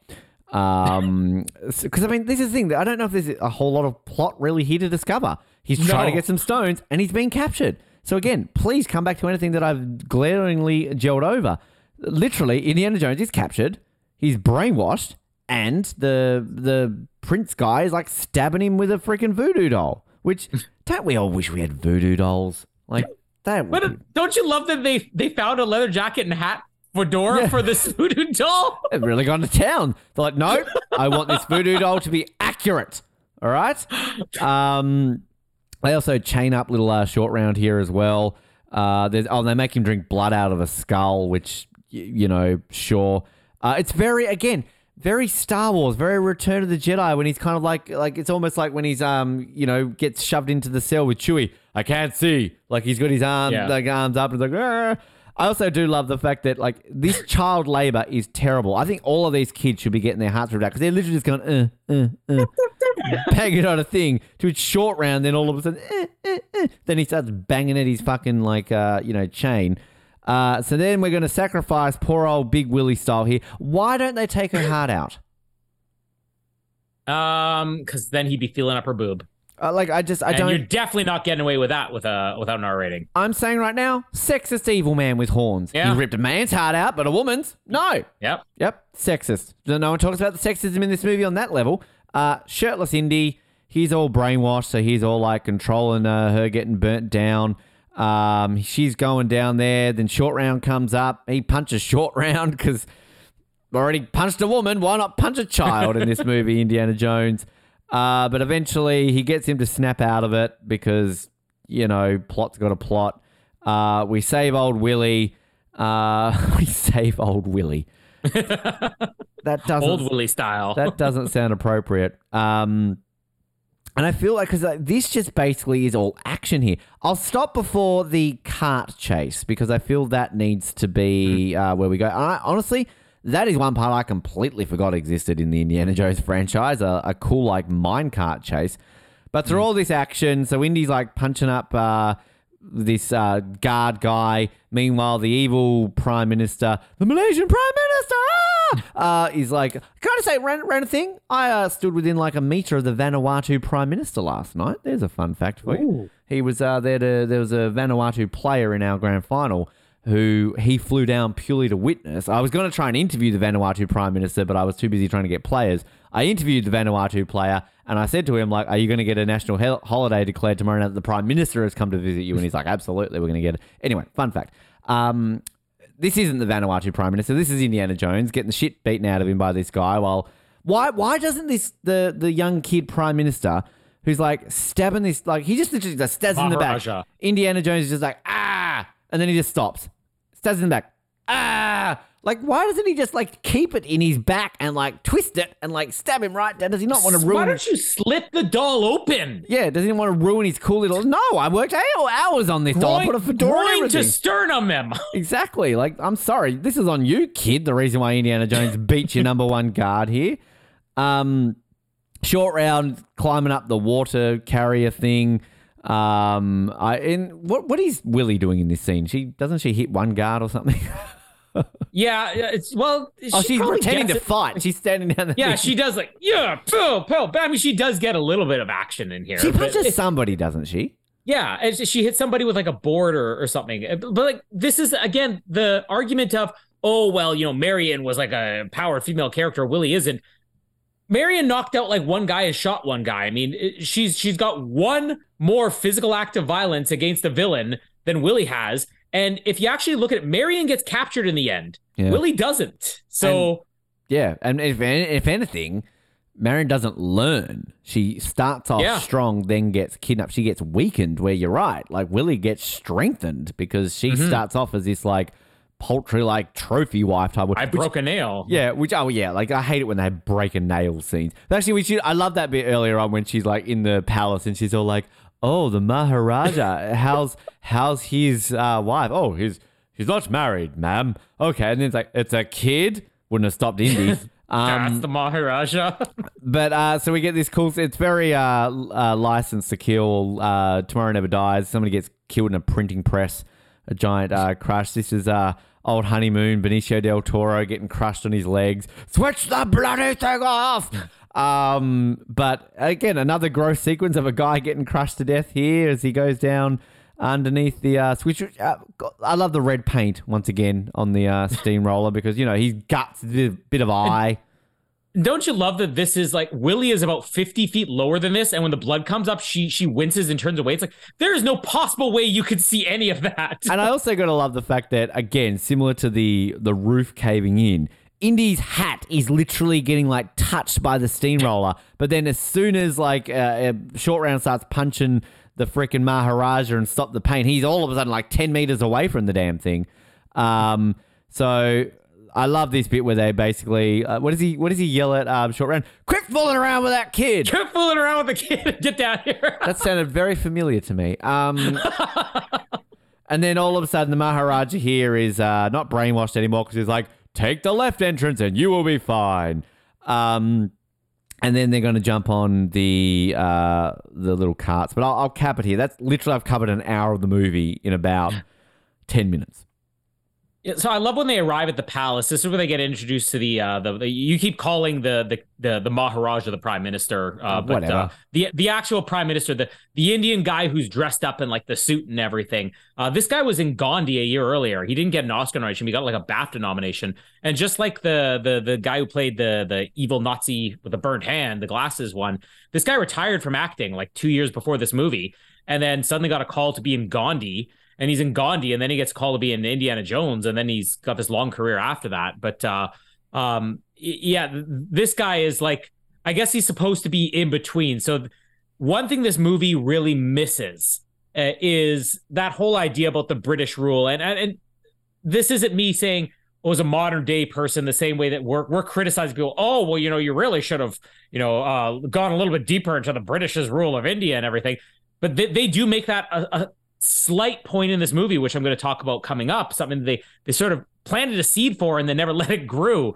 But that's what this guy's supposed to be. You've got, the Indian Maharaja there. You've got the British commanding officer. And then you've got this prime minister who's like halfway in between. He's like, is he British? Is he Indian? I don't really know. But they don't really go anywhere with this. this movie's very difficult to actually label a villain because our actual villain doesn't get introduced until an hour into this movie. Whereas if you made this prime minister guy the villain, why not just combine the roles? Have this guy reappear later on. I mean, I don't think this actor has the same villainous presence that the guy who plays Molaram does, but I think it would have made more sense. But when they get introduced to him and they come in, and Indy's like, this is Mrs. Scott, this is Mr. Round, and then short round. That's great. Here we get maybe, I don't know, I'm going to call this a bit of a plot hole, but it's a plot hole they go to their way to mention. Right before the dinner scene, you hear Indy just yelling when there's an exterior shot of the palace and the sun's going on, "Short Round, where's my razor?" And the next time we see him, he's got like a week's worth of beard growth where it wasn't there 6 hours earlier. But you look at chronologically the events of this movie, he's clean shaven at the beginning. A whole night passes sleeping on an airplane. A whole day passes in India. Another night passes. Another day and night passes before they get to the palace. So we're at about like 3 days with no beard growth, and then it just sprouts up in 6 hours. It's very stressful. The humidity. It's the humidity that makes it grow. Yeah. The moisture. Yep. Then it's there for the rest of the movie. They obviously wanted to go for a look. And I don't know why they didn't maybe steadily have it grow over time, but they felt the need to be like, oh, I guess he's got a little bit more beard there. Let's have him call him for his razor 6 hours later. I love Short Round being chased by all the dancing women because they're just like, they got these giants. Yeah, well, it's funny because this would totally be me. Like, they're like da da da da da, and he's on every corner. He basically turns into damsel in distress. He turns into Willie here. Willie, the gold digger or whatever. Which are we going to be critical of Willie being a gold digger in this movie? Oh, that's a negative stereotype. Indy is a gold digger. He's out for fortune and glory in this movie. He's trading human remains for a diamond. True. So don't be critical of Willie if you're not going to be critical of every other character in this movie. It's kind of the point of the movie. The dinner scene's interesting because you're getting a lot of exposition with Indy's character. And this is where I think Harrison Ford's at his best. This is the closest we get to the Raiders of the Lost Ark or Last Crusade Indiana Jones, is where he's having like these political conversations with the British soldier and then the prime minister, and then the Maharaja comes in there and he's like, oh, if I've offended you, I'm sorry. But he's so into this conversation, the intellectual Indy with his glasses on and everything, that he's not even paying attention to the snakes all over the table and bugs and monkey brains and all that. Spielberg kind of admitted that like this scene was his idea, and it was partly he wanted to put humor into as many parts. I mean, this is sort of like George Lucas's mandate. If you're going to do a dark movie like Empire, you got to put comedy wherever you can. And Spielberg's like, I'm going to take it a step further. And every time where I feel like we're getting a little bit too scary or dark, I'm going to put something like really goofy in there. But like Goofy? This is Goofy. Hi, I'm Goofy. But you're just short of having when Willie sees the eyeballs come out of the soup and she actually passes out. You're just short of her eyes going crossed. And when she hits the floor, him the cuckoo, cuckoo. Like that's how cartoony this sequence is. I can't be the only person who ever watched this movie and didn't think that the guy who keeps describing everything on the meal to Willie was James Earl Jones. Because this guy looks like Indian James Earl Jones. If you look at it, it wasn't until, I don't know, maybe a couple of years ago I was watching this and looking for James Earl Jones if he had an uncredited role, and I'm like, it actually wasn't him, but like this guy is his Indian doppelganger, James Earl Jones. I mean, it's still a fun scene, you know, and is it a little bit too over the top? Is it a little bit too stereotypical? Oh, this is like the savage stuff that they eat, maybe, but it's done like it's tongue in cheek. It's done to be a little bit cartoony and goofy, you know. But the best part about this is where the prime minister is getting a little bit testy as Indy's, you know, talking about the cult and all that. Testy. Well, that's where we're going with this, because he's saying, wasn't it the whoever that threatened to cut off your head? He goes, no, it wasn't my head. He goes, your hands then? No, it wasn't my hands. And he folds his hands together. It was my, and he looks down at his groin. He goes, it was a misunderstanding. Oh, yeah. When he's like, I wrote that down and I forgot to talk about that because I love it's kind of like they say it about 3 times. Like, they wanted to chop your head off. No. It was your hands. Something else. No, it was something else. Yeah. I completely forgot. That's Bondian. I love that. Yeah. The banter back and forth, like the Han Solo Princess Leia scene, like you mentioned, that's great. And this plays out like a 1930s movie that you'd have like, you know, Cary Grant and Katharine Hepburn in or something, or they're just like, darling, you'll be back in 5 minutes. You'll be back in 5 minutes. But it's the scene where Indy goes back and he's steaming. He's like, I'm conceited. And then she's like, oh, he's stuck up. When that guy comes out of the painting, like, what a great visual. A henchman is literally blended in with a painting in the wall, and then he slowly emerges. But this is the fight scene where Harrison Ford injured his back and had to have surgery. And it's actually the shot where he's being choked and he flips the guy over top of him. That's where his back got messed up. But I love the way he whips the guy and then he gets strangled through the ceiling fan. Like, again, physically impossible. I think the Mummy did duplicate this, I think. You saw like the silhouette and all that. But it's implausible, but whatever. The bug scene, I mean, this is probably the most famous scene of the entire movie. And this was where Spielberg told Kate Capshaw she didn't have to do the first snake scene. So you have to do the bug. She says, there's a bug scene. Her story about filming this scene is hilarious. I mean, because in real life, she's very much like Willie. She's a very entertaining, very animated woman. But but she describes it that, like, she's like, I know that I would never have made it through that bug scene unless I was on something. She says, but I had to be careful what I took because I didn't want to come across like that lady's clearly on drugs on camera. So she basically took a tranquilizer / relaxer, right? And she showed up on set, and the way she describes is like she's literally in a dream world, and Spielberg is like, all right, so just want to put you at ease. These are the bugs over here. And she's like, okay. And it's like, and we're going to be dumping them all over your head. All right. Yeah, that's going to work. And then it's like, okay. And then they're going to crawl all over you. And she's like, sounds great. And then as soon as they start filming, the panic sets in. So she says when she's screaming and the bugs are all over, get him off me, get off. She says literally no acting going on. It was just like suddenly she was so relaxed, and then suddenly out of nowhere it just hit her and she just panicked. So we're watching her actually react to these bugs in reality. Short Round and him in the little cave thing with the spikes coming down. Not only do we have the first moment where Short Round's like, I step where you step. I touch nothing. The second time where it gets set off because you're holding the stand against the wall, and he goes, not my fault. You're the one who told me to stand against the wall. Yeah. And then he repeats himself over again. It's not my fault. It's not my fault. I love this scene though, because again, it's something you'd only really see in like some cheesy old 30s movie serial, like and that's why George Lucas put in Star Wars, like the walls caving in, this case, the ceiling, the spikes, like this doesn't exist in reality anywhere. It's just a cliche you've seen a million times before, but this scene is done so well. I mean, this is the whole sequence of the movie where I feel like before they get into the temple, it's all going right. And then when they get in the temple, that's when it starts to be a little bit, maybe you're pushing the envelope too much here, but this is perfect. I mean, this is exactly like what you want out of an Indiana Jones sequel. And even Harrison Ford's delivery, where it's like, there's gonna be 2 dead people in there, and then right as seeing his face crushed, and she's reaching into this, like, you're right. No, you're other right. And he's like, we are going to die. He's screaming. That was Harrison Ford where his back was thrown out, apparently. That's not even acting there. She didn't act. He didn't act. But, it's funny because we mentioned last week where it's like, oh, yeah. And then he grabs the hat as the door's about to close. We're like, no, wait. It's a whip. You just remember it a different way. But this is meant to be a throwback to that whip scene from the first movie. Isn't there one in the third movie as well where he grabs something? There is, yeah. Yeah.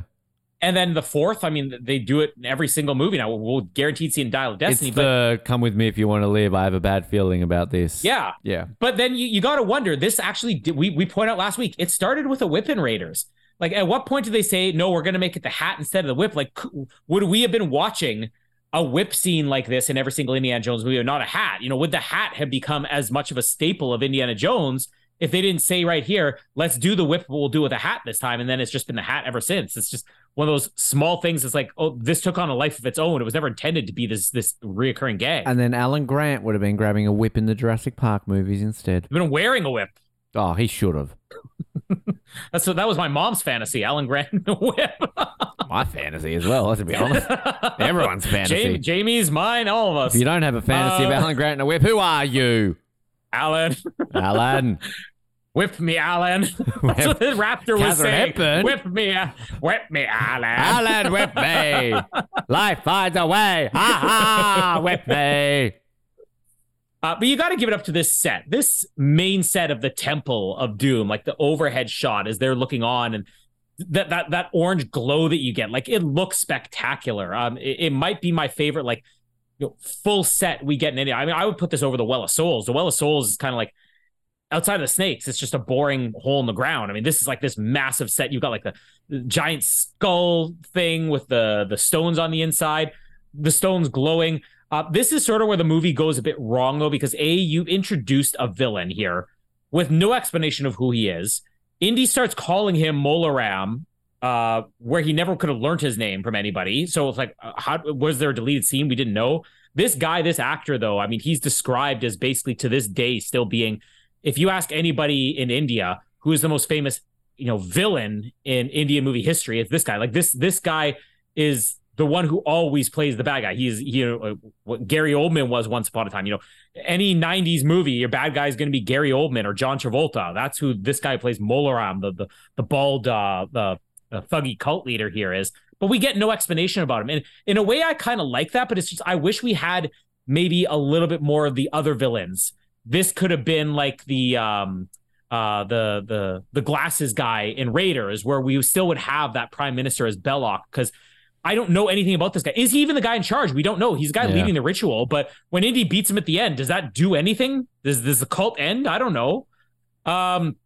We do get our first brown face here.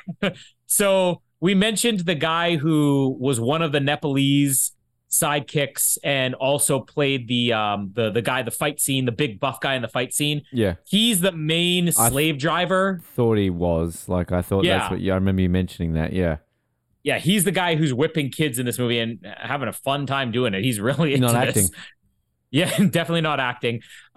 They mentioned like the 2 missing stones in the mine, which we never get. But I love the scene where they have Indy kidnapped, or I guess, bound up here before they feed him that black blood, which this is what's supposed to hypnotize the people, I guess, is they drink this and that's some type of black magic. But the way that when they come up to Indy with it and he just looks down and he goes, "Hi." That's my favorite, most Indy-like line ever. He's just laughing and he's, "Hi." And then they make him drink this. But I think this is where the movie jumps the shark a little bit, because I mentioned the reason that Raiders works is that even though you have that supernatural element, it's never explained what you're seeing, and it only comes in the last 10 minutes of the movie. And Last Crusade is the same thing. It's only the last 10 minutes of the movie where anything supernatural happens. I'm going to argue Kingdom of the Crystal Skull, it's not until the last 10 minutes of the movie where anything supernatural happens. Here, you have them saying earlier on, these stones have magic powers, and then you watched a man get his heart ripped out of his chest, and we're only an hour into the movie.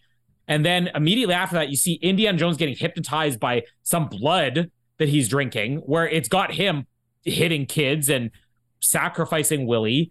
And then you have, everything else here. How do they have a lava pit in the middle of this place that they somehow contain? Like, the magic and everything, and it's supernatural. It's just, if you had made this more like the others, where it was left a little bit to your imagination, and then you maybe see something at the end, although I still have problems with the way it's used at the end, that's where this becomes, this is different from the other movies. This is where I think this sticks out like a sore thumb, even compared to something like King of the Crystal Skull.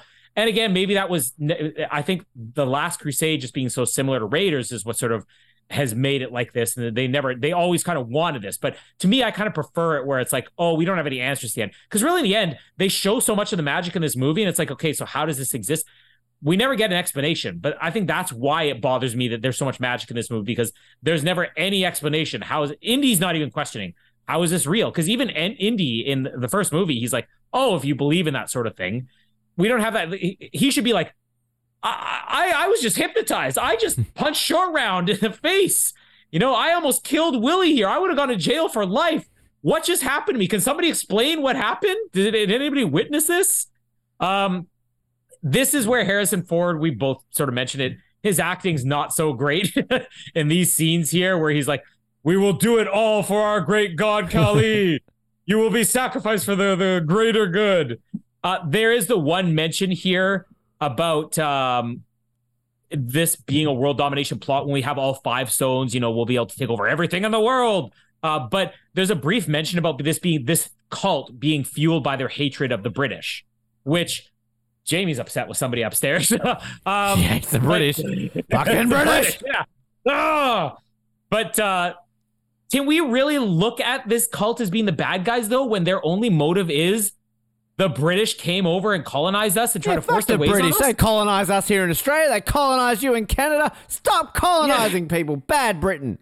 Yeah, like they're trying to beat the culture out of these Indian people, and this cult is the only thing keeping it alive.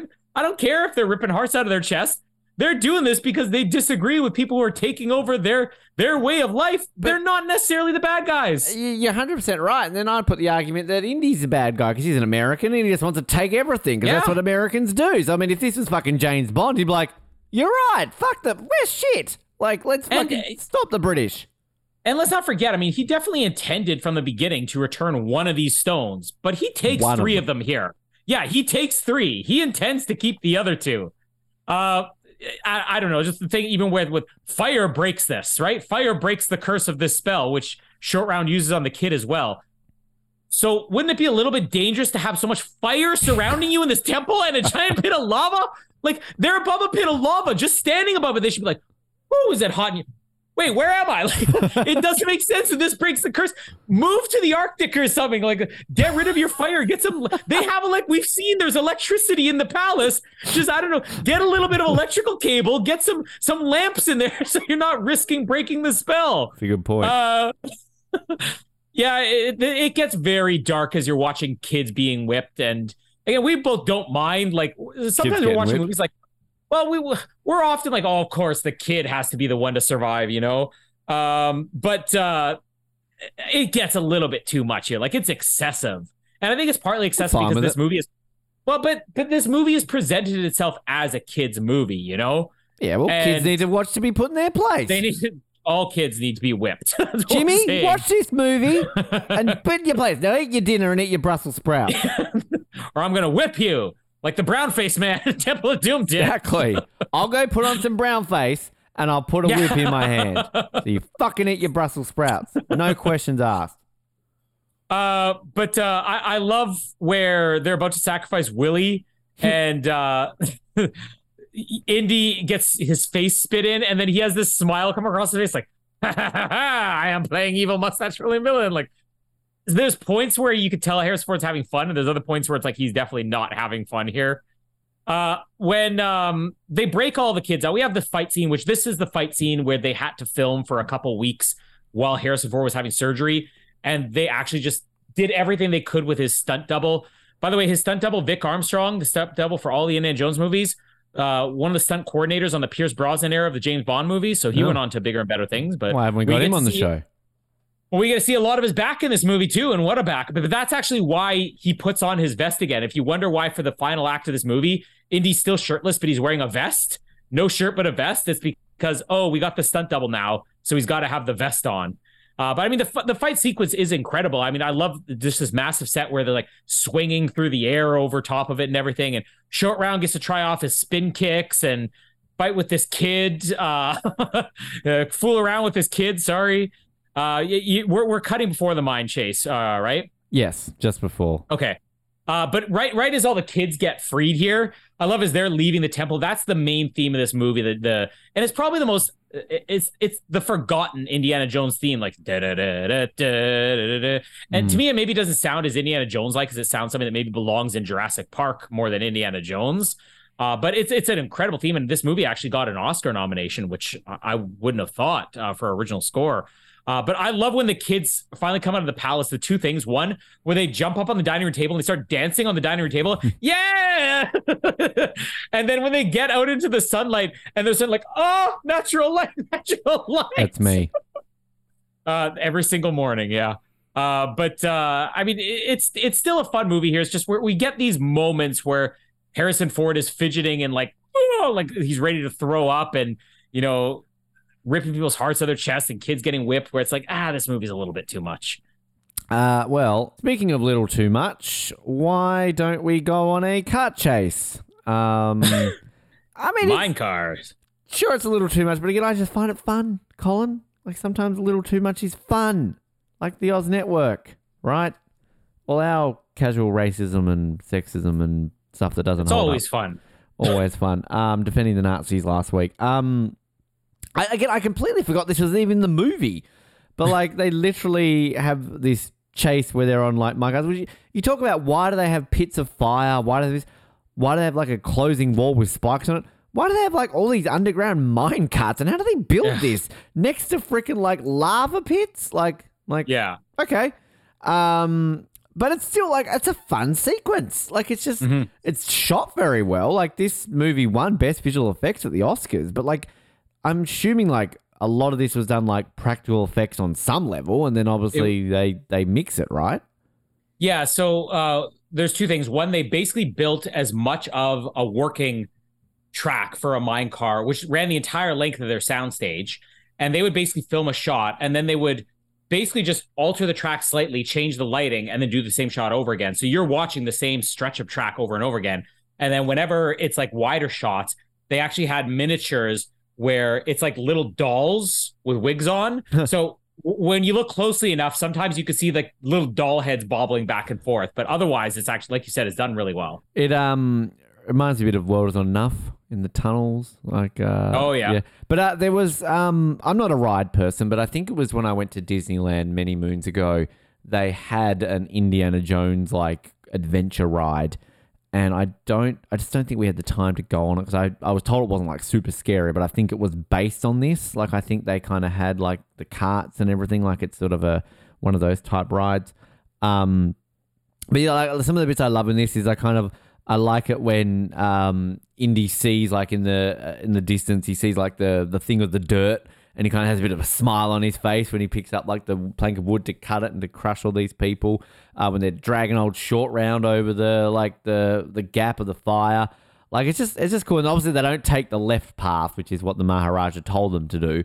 So they end up going on like this like super long journey. But like, yeah, it's outlandish. Yeah, it's silly. But again, it's fun. Like, and I literally watched an Indiana Jones movie with ghosts coming out of a tomb with the 10 Commandments. I literally saw men's face melt. There's an alien. Then next week, doesn't Julian Glover's head turn into a skull? Like, I mean, this is stuff we're witnessing that is outlandish. Like, yeah, this goes a bit over the top with like skull, lava pits and things, but it's just, I don't know, this is what I expect. Like, it's just kind of part of it, you know? So, like, I'm completely fine with it. And then essentially they get to, the Maharaj and all the other people have like broken a giant water thing. So not only are the people of India, going hungry, and all the white people are stealing their food, now their water's gone because the white people are stealing the rocks. So like, I like your point there. Like, what happens when this like evil bald dude dies? Do they keep like getting stones? Like, probably. Like, yeah, it's not going to be hard. We're going to get to this bit in a moment where the evil guys just basically like throw them in the water. We'll find them. It's like he throws them in the water. Sure, Indy takes one of them, but I'm sure they can find them. They live with 3 before. Indy's only got 1, so they were trying to find the other 2. So kind of that's a very solid point. Nothing really changes with Indy taking this stone. I would say even more so than from the point we leave off in this movie. But with Indy taking the stone. Okay, so one guy in this cult is dead. Yeah. About 3 more that fell. 3 more guys off the bridge. There are hundreds of people in this cult, and they know where they found the stone in the first place. They took it from the village, so they're gonna be like, "Oh, so let's just go back to that village, and let's get it again." They built all of this themselves, so like I'm sure they can rebuild it. I mean, they rebuilt the Death Star in 3 years, so I mean, they could hire those people. But essentially, after all this chase, they get to this great sequence. Maybe my favorite bit of the movie is this whole bridge stuff. And I love it when they're sort of hanging over the cliff and they're like, water, water, water. I want Harrison Ford to jump and turn around. I didn't kill my wife. I don't care. I never connected that until now. But you're right. Right as they come out there. Cross them over. I don't care. I love that. That's up there with I love you. I know. That's up there with that, isn't it? Like, I didn't kill my wife. I don't care. Solid point, Tommy Lee Jones. Do you like the movie U.S. Marshals, the sequel? Underrated sequel. I think if it's not anywhere near the level of The Fugitive. True. I think that it definitely could have been better in some areas, but I like that it was different. It was more, to me, it was a spin-off more than a sequel, And I think as a spin-off, following Tommy Lee Jones and just the other marshals, that it did work. It's one of these things that's aged better. When it first came out, people were like, oh, that was pretty terrible. And 20 years later, people were like, oh, that actually wasn't too bad. Yeah, I remember like watching it. I watched The Fugitive a lot more, but I remember when that would be on and like Wesley Snipes, and isn't like Robert Downey Jr. in that movie? Yeah, like I don't know. There's just something about the US Marshals. I'm like, this is actually a pretty solid movie, but never gets talked about. This, you know how like sometimes there are movies where it's like you forget there's a sequel. I feel The Fugitive is one where people never talk about there's a sequel to The Fugitive. So yeah, exactly. That's like there was a sequel to Air Force One. It was called Air Force 2. It's about the vice president. Get off my vice president. Glenn Close. Oh, what a woman. Give her an Oscar. But I mean, you talk about like over the top cartooniness. Like this is them trying to escape to the other side on a wooden rope bridge, which if they fall into the water below, it has crocodiles in it. Like, I mean, like, come on. This is like a Bugs Bunny cartoon. So old school, yeah. But it's so funny. But like, my favorite video is like Short Rounds going like, no, strong bridge, very strong, very strong. Ah! And like falls through the pit. This just also reminds you of George of the Jungle when it's kind of like they're on that bridge and he falls off. Don't worry, kids. This is a Disney movie. He just falls off and just has a very big boo-boo. Yeah. And then we get this great sequence where you got Willie and Short Round going over the bridge. Indy's going up the other direction, by the way. And then we just like, you know, like you talk about fan service, and there's often times in movies where like there's a famous moment in an old movie and then we've got to do it again. Like I was literally thinking before we talk about the trash compactor scene in Star Wars, the fucking Force Awakens, when it's like, oh, is there a trash compactor? I love those. And it's just kind of like, oh my God, like eye roll. Yeah. Like when they go to the like, but this does it perfectly. So Indy comes across two guys with a sword and then he's like, aha, I've got an idea. He's going to grab his gun. Like he's done this before. And he looks down and is like, uh-oh, no gun. And like you think it's going to go the same direction. Like it's just such a nice little throwback that doesn't like just have to go like eye roll nature of it. You're just like, I see what they're doing here. This is really funny. And then what gets it even better is he gets into this like fight with them. Then he runs towards the camera and he's like, uh-oh. And again, this is like A New Hope when he runs around the corner and sees all the stormtroopers. But this is funnier. This is more slapstick comedy because you don't actually see all these guys with swords. So he runs off. And then all of a sudden you got like 100 men with swords running after him. It's so funny.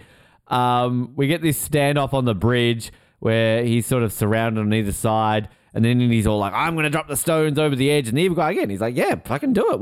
We got them once before. We'll do it again. Which again, he ends up dropping him in the water anyway. So like, that's what's going to happen. But he then basically chops the bridge. He ties his feet around in the ropes of it. We get this cool sequence of it falling down, which again, I'm guessing they're not really tying a real bridge over like a, 50-meter drop. But like, I'm assuming, was there some practical nature to people hanging on this and running against the rock? Yeah, so this is actually one of the most elaborate action scenes that had really ever been done up to that point. When you see the bridge break, that was the same bridge, but it's rigged with dummies that were actually animatronic dummies. So the second that the bridge fell, these dummies would move their arms and their legs. And unlike the mine car, where I look at it now, I'm like, oh, I can kind of see that's like a miniature with doll's hair. With this, I'm like, that literally just looks like people falling. And then when you actually see the rope bridge where they're climbing up the rock face, that's done on like a soundstage or backlot, I think, more than a soundstage. So clever. Mm-hmm. So they're climbing up this rope bridge. Indy and the ball man's having a fight. He's trying to rip his heart out because he's a man, so of course he's going to do that.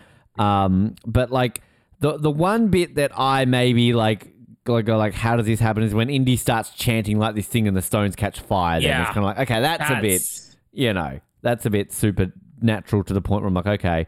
But I also do love the fact that when these people are falling into the water getting eaten by the crocodiles, and poor old bowl man here gets like ripped up. Why do the men with swords all of a sudden start shooting arrows now? Like, where were they 5 minutes ago? And I also do love the fact that, again, just like in the first movie, they just cannot shoot for shit. Like, do not go to the Olympics and represent India in archery, guys, because you would be terrible at it. And we've got the other English snooty guy, the general guy, as you said, he sort of shows up to give him a hand. Then Indy shows up. Here's your rock back, guys, and here are the kids. And then they make out. The elephant fills them up. And da-da-da-da-da-da-da.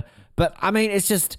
I love the car chase sequence. It's silly, but it's fun. I love the bridge stuff. It's silly in this way. Like, there's nothing about this movie to me that's not fun. And again, it just goes by so goddamn quickly. And the beauty of this being a prequel is that you could watch this and never have even heard of Indiana Jones. You could think this is the first Indiana Jones movie. There's no connection to the first movie at all. And it's not also like one of these things that's like the machete order, watch these and whatever and do this sort of stuff. Because I mean, again, it's been a long time since I've seen Last Crusade. I could say differently this time in a week, but like I don't know how much the connections are really there. So it's just kind of like, this is just a completely almost like separate movie that it's just like kind of like US Marshals, almost like a spin-off. Like here it is. It's just Indiana Jones going on his weekly adventure. It's just fun. Everything about this movie is just fun. I think that having rewatched the young Indiana Jones movies recently, it definitely makes me accept Temple of Doom more than when I usually just watch through this entire movie series in order, because this movie is the most different out of all of them. And I will disagree that there are certain parts, like I think even jokes aside, some of the scenes where they're just whipping the children, it's like, is this really fun? You know, when Harrison Ford's, you know, been hypnotized or possessed or whatever. I don't know how fun that is. You know, another thing about the possession scene, look in that room. He is surrounded by candles. He's kicking candles over. Those candles should be waking him up out of this hypnosis. That is not very, that's very counterproductive. One thing I forgot to mention right before the minecart chase, when Short Round and Willie and Indy are just about to make their escape, Short Round is in the fight with a henchman and he threatens to kill the man. Which again, it's one of these little things where you actually have to say, it's kind of like under his breath. It's like, hey, you, let go of them. I'll kill you. It's like, this is a 9. By the way, he's actually supposed to be 9. Wikipedia has the character's age as 9 years old. I got to be like, whoa, dude. I'm just like trying to like protect. Don't have to threaten me with violence. Threaten death. And again, this guy's probably hypnotized just like Indy. Like, how many innocents are there in this movie? We talk about some of the Nazis just being sold at this point, just soldiers serving their country. They don't know about Hitler's grand plan or anything. Take over the human race, or whatever we call the master race. They're just guys. These people are operating against their will. The Prime Minister, the Maharaja, everything. None of them are at fault, really. I guess a few of them probably are in on it. Like, I'm going to assume that Molar, the main villain's in on this master plan. But yeah, the minecart chase is fantastic. Physical impossibility, though, when they're stretching Short Round across this, like, that definitely looks like a Stretch Armstrong. Like, the kid was not that tall in the first place. I don't think Indy's that tall. And well, his arms are like 6 feet long, and then his legs another 6 feet. And even if it wasn't that, I mean, I don't think a child can survive that. But there is probably the one joke that I don't think anybody has ever picked up on, and I even forget it's there and miss it half the time, is when I think it's right after he took the left or the right tunnel instead of the left tunnel or whatever. Indy said something about a shortcut, and you hear Short Round say, "Yes, Indy, no shortcut." And it's in the middle of all the action, the music is playing, but it's obviously supposed to be like, shortcut, yes, Indy. Like, he thinks he hears his name, which is actually really funny if you do catch it. The thing where he gets the sand or whatever that is, George Lucas in his sand. It was very coarse.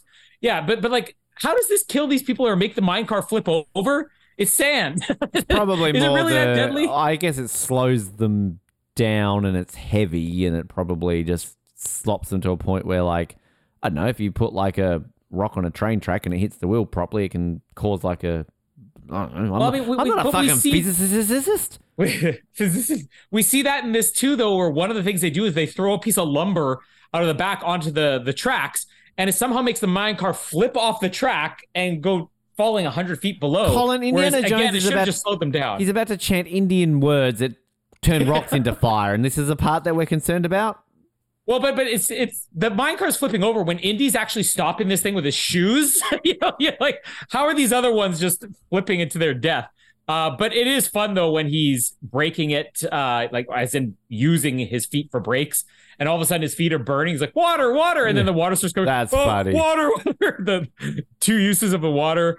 The escape here that they have, where they're being flooded and everything, like, that's actually a very tense moment where they're coming out of that tunnel or whatever, and there's giant pieces of supporting beams that are just inches away from Willie and Short Round's face, and they're going one way, Indy's going another way. That's one of those like height things, which, by the way, heights. So the bridge thing, Steven Spielberg's one fear is heights. So that's his version of snakes. And he would go, I don't know, a couple of feet out on this bridge. And it was the same thing with the camera operator. He would not go far out on this bridge. And there's a behind the scenes footage of this when they're filming this. And George Lucas is basically doing the Short Round. George Lucas is out on the bridge, literally jumping up and down going, look, Steven, it's actually strong wood. George Lucas is kind of like, hey, look at me. And Spielberg's like, not going to do it. No, I'm not coming out. But they basically had to do this where they would film. He'd go out and he'd film, I don't know, like, 20, 30 feet out on the bridge. And when they had to film from the other side, Steven Spielberg would get a car and he'd drive 20 minutes around this canyon to get to the other side, as opposed to walking across this bridge, which was apparently the world's safest bridge that was ever constructed. And meanwhile, when they first started filming on it, and they're like, oh, don't, George Lucas is sitting there jumping up and down. Look, Harrison Strongwood. Harrison Ford's like, yeah, let me see what it feels like when I run across it. And they actually have footage of Harrison Ford in one take running at full sprint across this rope bridge, which, I mean, I'm not afraid of heights or, I don't have issues with balance or anything, but even I'm looking at this saying like, and I'd probably stop at some point and be like, I think I'm going to slow down. Yeah. Do a nice, gingerly walk here. But it's probably the best visual of the entire movie outside of like the set of the actual Temple of Doom. Like this rope bridge, it just looks incredible. So anything you do on here is fantastic. And I love Indy's plan though, where he's going to like wrap his legs around this and Short Round's going to wrap their legs and he's speaking them into a Mandarin or whatever. But you do have to wonder when he cuts this thing, one rope breaks, the other rope doesn't break. Like he doesn't cut both ropes. So when he cuts one, why does the other one snap? And how does Indy know where that other one's going to snap? Like, is it tension? Yeah, well, it's tension. You break one part. Yeah, but it could have snapped in the part where he tied his leg to it. Like, that's the thing. If you're going to cut this, cut them both at the same time. He burns rocks with Indian words and kills a guy. Yeah. Like, I think this is fine. Yeah. But I mean, like, this climax, I think would go down. It is probably the only Indiana Jones. In fact, I guarantee this is the only Indiana Jones, at least up until this point, that has action at the climax. Because Raiders of the Lost Ark, it's them opening up a box and you get the ghost, but it's not like there's action going on. And then Last Crusade, it's mostly talking, and then some rocks start to fall from the ceiling. King of the Crystal Skull, it's basically the same as Last Crusade. They get inside of a temple and it starts to fall apart. But this is like full on action. You got arrows, you got gunshots, you got people hanging from bridges collapsing, people falling from bridges, crocodiles. Like this is almost more James Bond like. Obviously the setting would be different, but it's very James Bond like as opposed to Indiana Jones. Another one of the things where they kind of broke the formula and they just never went back to this afterwards. But again, watching the Young Indiana Jones series, which more so embrace that every week's going to be a different genre. You'll have one which is a straight war story. I just watched one this past week, which was, the Battle of the Somme, which was like the bloodiest battle of World War I. They did like 2 episodes that were dedicated to that. And then all of a sudden you have an episode, which is a love story where he's on leave. And then after that, a couple weeks after that, you have one where there's vampires, and they're in Transylvania. Like they embrace that more. So I think it's easier to watch this movie having watched the Young Indiana Jones, which I think did it more successfully because they didn't cheap out on, one time it didn't work. Like every single week, let's just try something different. But yeah, I'm with you. I kind of lose it here where he's doing that chanting, because how does Indy know this? Like we'd never really get Scholar Indy. Like what you said about you could be dropped into this movie and not know anything about Raiders. Raiders at least developed his character where you knew this guy's a scholar. All we've really even heard him say about these stones is he said to Short Round, I think they're talking about the lost Sankara stones. And then when he's describing, there's lines across the center. Okay, I've seen something like that before. But we never get the impression that he speaks the language, that he knows the magic. Is this an after effect of his, hypnotism that he was under, or his possession, that he now knows how to chant this? It's one thing, like in the Indiana Jones movies, even in Raiders and Last Crusade and Kingdom of the Crystal Skull, another defense of Kingdom of the Crystal Skull a couple weeks out, is that when the supernatural stuff happens, you don't have an explanation of how it happens. I think the fact that Indy is doing magic himself is just one of those other moments where it's like, a little bit too far here. I don't think I need Indy actually doing a magic spell. And what does this accomplish? One bad guy is dead. The rest of them are back at the palace. So your Maharaja is no longer hypnotized, but he's a kid. So all his other people who are surrounding him are just going to say, pin the kid down and say, drink this again. They're getting the 2 stones they lost. They're going to the village where the first one was found. So when people complain about Raiders, he didn't accomplish anything. I made several arguments for that last week. Marion would be dead. No, because I said also it would have been loaded on the plane potentially, which would have meant it goes straight to Hitler. Maybe that kills Hitler and that's how it changes. Who knows? Or if Indy's not there after everybody else dies, somebody else stumbles across this, including more Nazis or something. But in this movie, sure, there's closure in this movie, but there's not, because 5 minutes later, they're just repeating everything they did. And they're probably even more ahead than they were before now, you know? I do question, though, when they come back to the village, how long it took, because he says, we knew when life returned to our village that you were coming back with the stone. Did you see their crops? They're like 4 or 5 feet high at this point. Like, did it take them like 9 weeks to come back? The kids are at puberty by then. They got facial hair. Yeah, exactly. This isn't even the old man anymore. This is his grandson. Oh, my grandfather told me that you would come back one day. I do love the corny ending, though, with like Willie and him. It's like, you think that if I'm going to go anywhere with you after I've almost been burned alive, seen people's hearts ripped out, you got another thing, and just calls him Buster. You got another thing coming, Buster. And then he whips her. Come here, I'm going baby. to Missouri or something like that. I'm going back to Missouri. Yeah.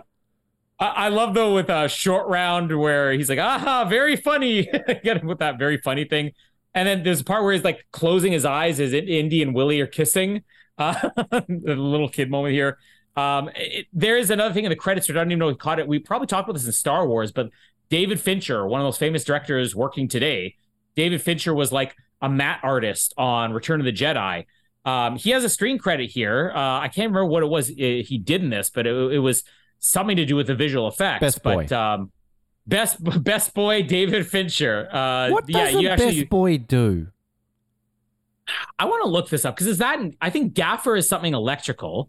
But best boy. I just always love it when you see best boy. That's a bit sexist. Everybody knows that. It's a senior electrician of the film crew. So the senior electrician is called the best boy. How does that even like relate to electricity? But the gaffer is ahead of them. So they are the senior electrician, but the gaffer is the chief electrician. Well, I know gaffer, like in soccer terminology, is a slang term for a coach. So that makes sense. But why is the electrical part of a movie set the only ones who get like these fancy names? Like everything else is like, set designer, carpenter. But then when you get the electricians, no, we're gonna have fancy names. I'm gonna be the best boy. You're gonna be the gaffer. I always just love reading the credits and there's some of the things that they put on there. I'm thinking like, I can be in a credit somewhere in life. Like, I mean, it's just like assistant to the assistant to the assistant to the assistant to assistant to Mr. Jones or Mr. Ford. I don't know. Like it's, yeah. Mr. Gaffer. Best boy. I am going to the closing bits, aren't I? That's what I do at this point. So I was reading my notes. I saw Missouri, and I've got a different page open up here because I'm trying to see that currently at the time of recording this now, I think the percentage of Rotten Tomatoes for Dial of Destiny has dropped even more now. It's at 50%. Aww. So, yeah, not looking good. But again, I haven't seen any of the reviews. I'm just reading this off Wikipedia because Temple of Doom is still the second lowest now, 76%. Only 1% behind Crystal Skull. That's not bad. Whereas Dial of Destiny, 50% right now at the time of recording. So what will be next week? Probably like 12%. But on release, it did receive mixed reviews. But over the years, the film's reception has shifted to a more positive tone. On Rotten Tomatoes, the film has an approval rating of 76%, saying it may be too dark for some, but Indiana Jones and the Temple of Doom remains an ingenious adventure spectacle that showcases one of Hollywood's finest filmmaking teams in vintage form. Roger Ebert gave it a perfect 4-star rating, saying the most cheerfully exciting, bizarre, goofy, romantic adventure movie since Raiders, and it's high praise to say that it's not so much a sequel as an equal. It's quite an experience. I'd agree with that. Vincent Canby said the film was too shapeless to be fun that Raiders is, but shape may be beside the point. Old-time 15-part movie serials didn't have shape. They just went on and on and on, which is what Temple of Doom does with humor and technical innovation. That's good. I like that one. I think it should also be mentioned that it's pretty rare for filmmakers to criticize their own movies, but George Lucas and Steven Spielberg themselves have been less than complimentary towards this. Not to the point where they're like, oh, it was a terrible movie, but I remember even back when it came out on VHS, one of the VHS releases in like the late 90s, they had like these making-ofs prior it, and they both were saying it's definitely my least favorite of the indie movies, but part of that was just the experience of making it wasn't as pleasant for them. But even in the more recent ones, they've said, yeah, I think that we definitely missed the mark on some things, but there's also other things that they're very proud of with this movie. And I think the more, if you listen to Lucas and Spielberg, you get the impression that this is what they wanted to do more with the Indiana Jones series, and it was the negative reaction that kind of scared them off of that. which is what we're going to get more of in Last Crusade, was a response to that negative reaction of Yeah, this. well, I'm seeing here Spielberg said in 1989, I wasn't happy with Temple of Doom at all. It was too dark, too subterranean, and much too horrific. I thought it out-poltered Poltergeist. There's not an ounce of my own personal feeling in Temple of Doom. He later added during another documentary, Temple of Doom is my least favorite of the trilogy. I look back, I say, well, the greatest thing that I got out of it was that I met Kate Capshaw. Yeah. Which, I mean, like, I get it. You can look back on things and go, you know, well, that was my least favorite, whatever, that sort of stuff. But, I mean, I don't know. Like, you're still not, like, does he like it better than Lincoln? I mean, most people should like things better than Lincoln. I'm still falling asleep in that movie. Nominated for 2 Oscars, Best Original Score and Best Visual Effects. It won Best Visual Effects, but it lost Best Original Score. What did it lose to, I hear you ask, Colin Hilding? I do ask that. And the answer to that one, of course, would be that it lost out to the movie that was A Passage to India. Oh, that's actually a good movie. I don't remember any of the score in it, though. Also nominated that year was The Natural, The River, and Under the Volcano. Are they all just like spin-offs of Temple of Doom, A Passage to India, The Natural, The River, and Under the Volcano? In terms of visual effects, it beat out 2010 and Ghostbusters. I was going to ask if that was just the year where they did honorary awards still, but those are 2 other movies that are very well known for their effects. No, I mean, Return of the Jedi. So is that what, 1983? That was it just won by itself, and Empire Strikes Back just won by itself. Yeah, because they just gave an honorary Oscar to it. Well, I think what it is they had like a short list, and then they picked one for the awards ceremony. A short round was a short round list. So would this then have been the first year where there was an actual category with nominations included on the award show? Well, according to this, visual effects, Raiders of the Lost Ark beat Dragon Slayer, E.T. beat Blade Runner and Poltergeist. So it probably depended on the year and how many movies you could nominate. There's literally, you look at some years, there's definitely only 1. Others, there's 3. Star Wars. I'm seeing a lot of years here with 2. Yeah, Star Wars beat Close Encounter. I mean, Alien, 79, beat 1941, The Black Hole, Moonraker, and Star Trek, The Motion Picture. Seriously, Moonraker got nominated? 1976 seems to be where you consistently got nominees, but then in 78, Superman the movie is the only one. Can I just point out, Babe won Best Visual Effects and beat Apollo 13. What? And Batman Forever, I don't even think Batman Forever got nominated that year. No, what a year, 1994. Can't wait for next year, our Jim Carrey anniversary month. But Forrest Gump beat The Mask and True Lies. Incredible. Even 1999, The Matrix beat Phantom Menace and Stuart Little. Not even The Mummy was nominated? Stuart Little, really? They love talking animals at the Oscars. I love how What Dreams May Come, that forgotten Robin Williams movie, beat Armageddon and Mighty Joe Young.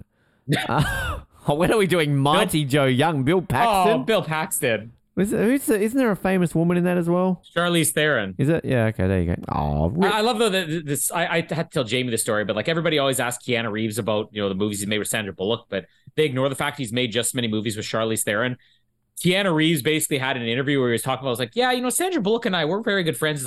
But even when I watch movies with me and Charlize Theron, I'm like, man, that looks like a couple there that likes to have sex.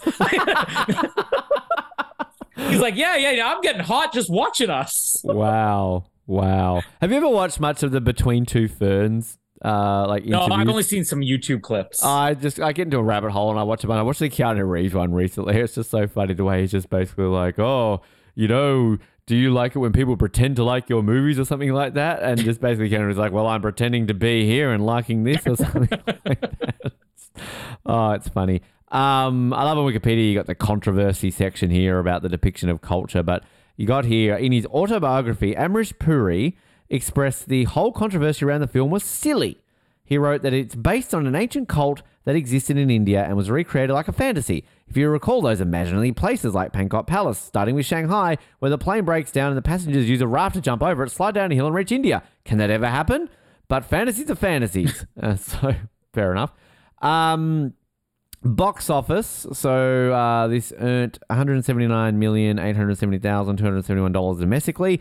Apparently no figures for international back in the day. According to Box Office Mojo, this was the only movie released on May 25th to 27th, but then I guess it switches into Memorial Day weekend where they add an extra day to that. So they gave this $25 million on its 3-day weekend, which is the only movie that opened. But then for the 4-day Memorial Day weekend, it got $33 million. Easily the number one movie that weekend. It was the only one that opened. But also that weekend at the cinemas, if you wanted to go, back then in 1984, May 25th to May 28th, Colin would have been, like 3? I would have been -3. You could have seen The Natural, Breakin', Romancing the Stone. Big weekend for, like, adventure movies, Romancing the Stone. 16 Candles, Police Academy, Firestarter, Splash, Footloose, Kevin Bacon, there he is. Grace Stoke, The Legend of Tarzan, Lord of the Apes. And This Is Spinal Tap was also on that weekend. For the year, though, this ended up being the second highest grossing film of 1984. Ghostbusters, the number one film, ahead of Indiana Jones was in Gremlins and 3. Karate Kid, Police Academy, Footloose, Beverly Hills Cop, Star Trek 3, The Search for Spock, Terms of Endearment, Romancing the Stone, Purple Rain also out that year, Revenge of the Nerds, Red Dawn, The Terminator, Sudden Impact, Conan the Destroyer, Cannibal Run 2, lot of big ones out in that year. The Neverending Story, and I think this is in terms of the Indiana Jones franchise. Is this number? It's the lowest grossing. The lowest. Yeah. Okay. There's very little difference between them. Like, I mean, King of the Crystal Skull, because it came out decades later, obviously was the highest grossing, but like Raiders, 212 million. Then you have Last Crusade, 197 million. And then you have Temple of Doom, 179 million. So they all basically made the same amount of money. Do you think that Dial of Destiny is going to, I mean, we live in a world where freaking the Super Mario Brothers movie is getting like $1.5 billion. So, well, I don't know if you've seen the weekend recording this. Across the Spider-Verse is the third highest opening Spider-Man film of all time. This thing's made more than most Tobey Maguire and Andrew, even the Tom Holland movies. It's going to be breaking records. So it seems unpredictable because I don't think anybody was talking about Across the Spider-Verse is going to open over $100 million. But it may end up going the opposite. I mean, The Flash is going to have at least 2 weeks out by the time Dial of Destiny comes out. Is Dial of Destiny something that people are even going to be that excited about? But I think it also gets a long weekend, doesn't it? Or is it just prior to a long weekend? Oh, I'm not too sure. I mean, it was too early for July 4, isn't it? But I think the Americans give themselves an extra day. So, yeah, it will have a long weekend. Well, good for America. I guess, what do we do for reviews? I mean, do we do 10-star? Because this is a tough one. I think we have to do both a 1 and a 10-star because it's kind of that one where people. I'll look at 10, you look at 1. So on 10, this one's obviously going to be a long one, but I love the title is Anything Goes by Curiosity Killed Sean. This is a great movie by J. May Koch. Sure he will. I can't understand how this movie is rated so low. This is an absolutely fantastic movie. The best in the trilogy. Of course, everybody always rates the first movie in a trilogy the best, like Godfather 1 and Star Wars, the original 1977 movie. But clearly, the films that followed them were better, as is the case with this one. I saw the film about 20 times as a kid, and have recently watched all 3 movies again, enjoying this one the best. It has some great action sequences in it, notably the roller coaster ride through the mind, some great laughs, and romance. What more could a movie offer? Another one here. If classic has a name, it's Temple of Doom. Temple of Doom is my favorite in the series. This is a good movie. You people need to get over yourselves. Anyway, what did the bad ones say? I like this. This one is most upset about just, I guess, the eating scene. Wow, the blatant racism is disgusting. The stereotyping around Indians, Hindus, and Macaulay is lowest of the lows. Add to that the misrepresentation of food habits of India just to get a few laughs. India is a country which is more than 50% vegetarian, and the non-vegetarians eat meat of chicken, fish, mutton, or in an extreme beef. To misrepresent and portray the people as India as insect and reptile eaters is vile and shows the mentality of the esteemed director. Do we know that these are the facts from like 1935? Like, and especially like starving parts in 1935? Like, a lot of judgment there. And yeah, almost all the bad reviews here seem to be saying it's offensive. holy crap movie. That's the worst Spielberg movie that I have ever seen, and I did not expect this type of crap movie from Lucas. Small Chinese boy whose leg didn't even touch the men at the end, and the men were falling due to impact. A floating water rafting boat that was used as a parachute. Come on, you two, we're expecting to give some good stuff. An intelligent professor taking a drink from a guy who is after his life, and really the icing on the cake was to be delivered by the heart-sucking villain. Heart sucking? He doesn't suck. Heart sucking. He just gets his lips right up the. I do love the fact that IMDb have changed their layout of plot keywords now. Now you can sort them via relevance or alphabetical order. I'm just kidding. We can mark them if they're helpful or not helpful. I don't know if you got to log in or not. Number 1 is White Savior. So we could always do White Savior month. I'm here though for Boy Elephant Relationship month. First one I was looking at. You read that one and I'll read White Savior month. All right, so boy elephant relationship. We got Indiana Jones and the Temple of Doom, Swiss Family Robinson, Water for Elephants, and Operation Dumbo Drop. Oh, I like that movie as a kid. Operation Dumbo Drop. Decent. That's got Doug E. Doug in it. Oh, not Doug E. Doug. It's got one of the cool runnings. The other cool runnings. Yeah. White Savior month, June, Avatar, The Help, and Indiana Jones and the Temple of Doom. Nowhere up there. Not doing it. Sorry. I'm for anybody who says Dune is a white savior month. I'm pretty sure that even the people they're saving are white in that movie, so you don't really have a choice. We could do Eating Monkey Brains month, Indiana Jones and the Temple of Doom, Clue, Cannibal Holocaust, and Faces of Death. There's Beard Month, Bearded Man Month, Mustache Month, Mustache Man Month, reference to Kali, the Hindu deity month. What have we got? Temple of Doom, The Golden Voyage of Sinbad, The Ghoul, and The Goddess. Okay. Human elephant relation. Male wears a baseball cap month. Here we go. Indiana Jones and the Temple of Doom is number 1. Deliver Us from Evil, The Five Bloods, and Hanamazuki. Yep. Everything else here is like racial stereotyping. Child Drives a Car month. Actually, I want to look at Child Drives a Car month because nothing's funny. I had better see Dante's Peak in here. Yes. Fast X. There's a kid driving a car in Fast X. Oh, come on. Of course. Harry Potter and the Chamber of Secrets, Temple of Doom, and Terminator 2 Judgment Day.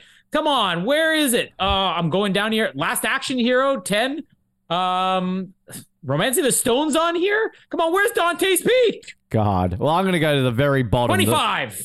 The least helpful of all of the plot keywords. Maybe this is a new thing. We can do the first one, the last one, and find the ones that surprise ending. So we could do that with The Little Mermaid, the new one. Guardians of the Galaxy Volume 3. Was there a surprise ending in that? John Wick Chapter 4 and Dungeons and Dragons Honor Among Thieves. Why aren't we doing Little Mermaid, Colin? Why aren't we going off to see that? I just love the surprise ending is less helpful than Mustache Man. Yeah. Or Famous Score. Cremated Remains month. I'm buying this movie. I enjoy it, and I'm sorry to say I'm doing it. I'm putting this above Raiders. Wow. This is fun. This is so, and I don't dislike Raiders. Like, I love Raiders, but like, if I just want to put on something, like, this is just so much, like, it doesn't stop. This whole movie is just fun. And it's just enjoyable. And I don't know, there's just something about this. And maybe this is the reason why as a kid I remember watching this the most. So, yeah, it's a very slightly above Raiders. There's not like a big gap. And that's probably the most controversial thing I'll say in this month. I don't know.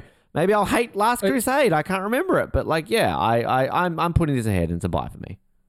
I mean, I said last week I'm going to buy all 4 of these. I'm not putting it above Raiders. I don't think it's anywhere close.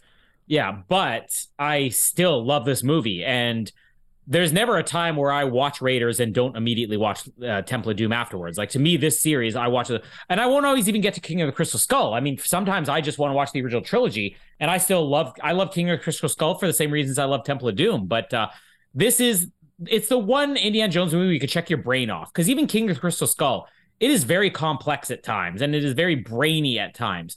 This is the one, even Indiana Jones doesn't bother philosophizing this movie or showing off his intellect or describing anything. It's just like, evil stones, men ripping hearts out of their chest, bad man, let's stop him. Like, that's all it is. And to me, I'm not faulting you for this, but it's like, you're a fan of Die Another Day, but I sort of compared this as the Indiana Jones version of You Only Live Twice. And, as much as I think You Only Live Twice is a weak James Bond movie, I still would take a weak James Bond movie over, the best Bourne movie. And I still like the Bourne series. So to me, there's a place for a dumb, brainless adventure like this. I would take Moonraker over majority of movies. A third of the Star Wars movies, I would take Moonraker over. So people always compare the Brendan Fraser Mummy movies to Raiders of the Lost Ark, but to me, they have more in common with Temple of Doom than anything else. Yeah, I mean, God, I love those. Still need to see the third one though. I keep saying that.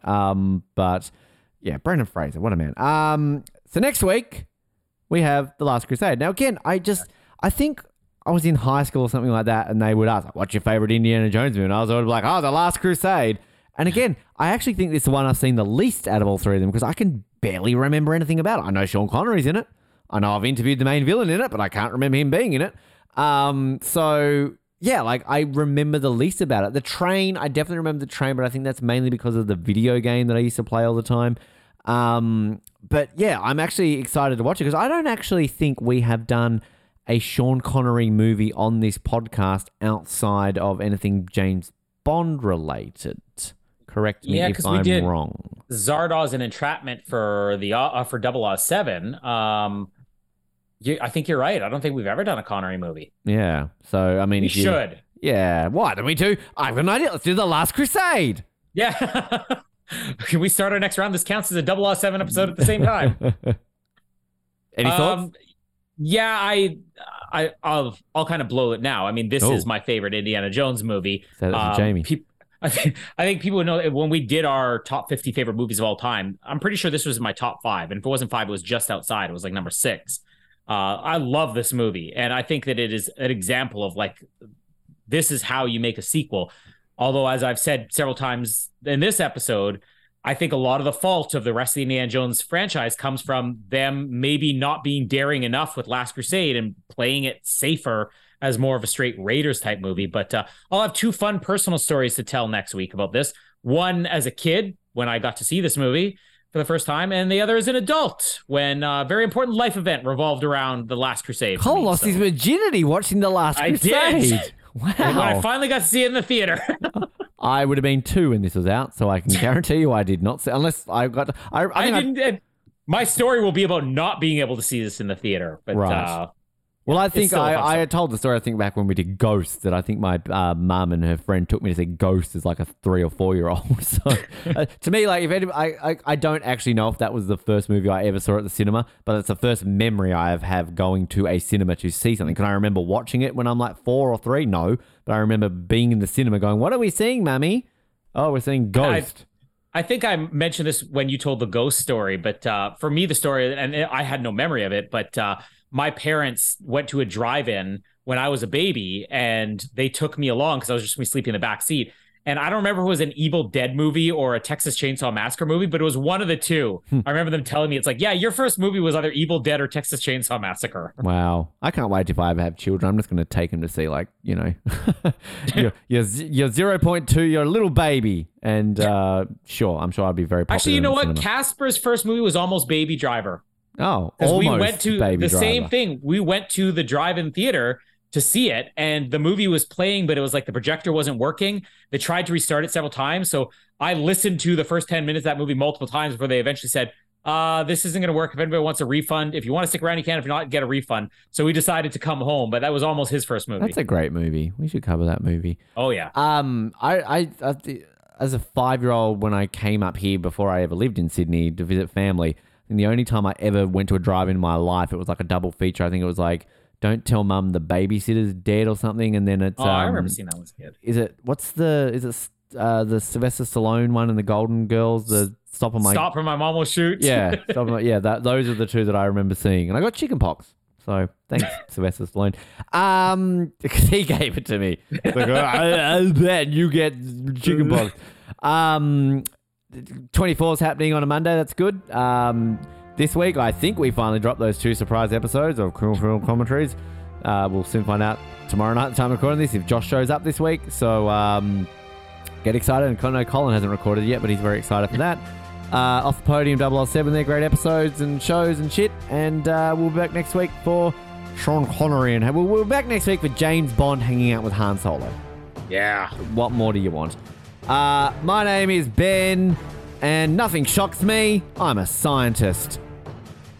And my name is Colin, and I'm very little, you cheat very big. Thanks for downloading this episode of the Oz Network.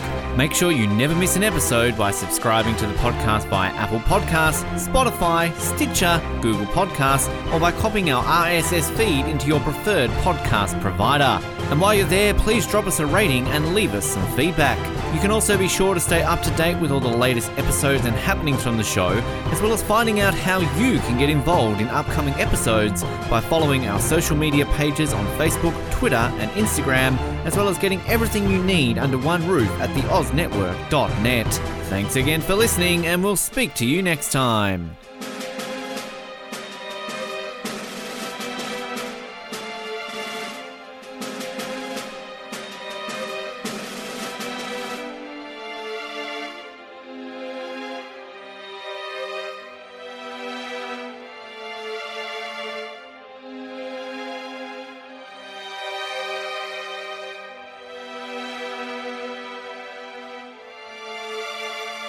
Do you like exclusive stuff? Yes, sir. Do you like having access to your favourite podcast hosts in a way like never before? Yeah, absolutely. Do you wish you had access to our old Survivor Oz episodes that you can't find anywhere else online? Oh, yeah! If you answered yes to one, two, or all of those questions, then get excited because the Oz Network is now on Patreon. That's right, your favourite podcast has jumped on the Patreon bandwagon to enable a better listening experience for you, our listener. For more details, simply head to www.patreon.com/Oz Network, where you can sign up for as little as $3 a month. It'll be the best decision you make since that last bad one you made.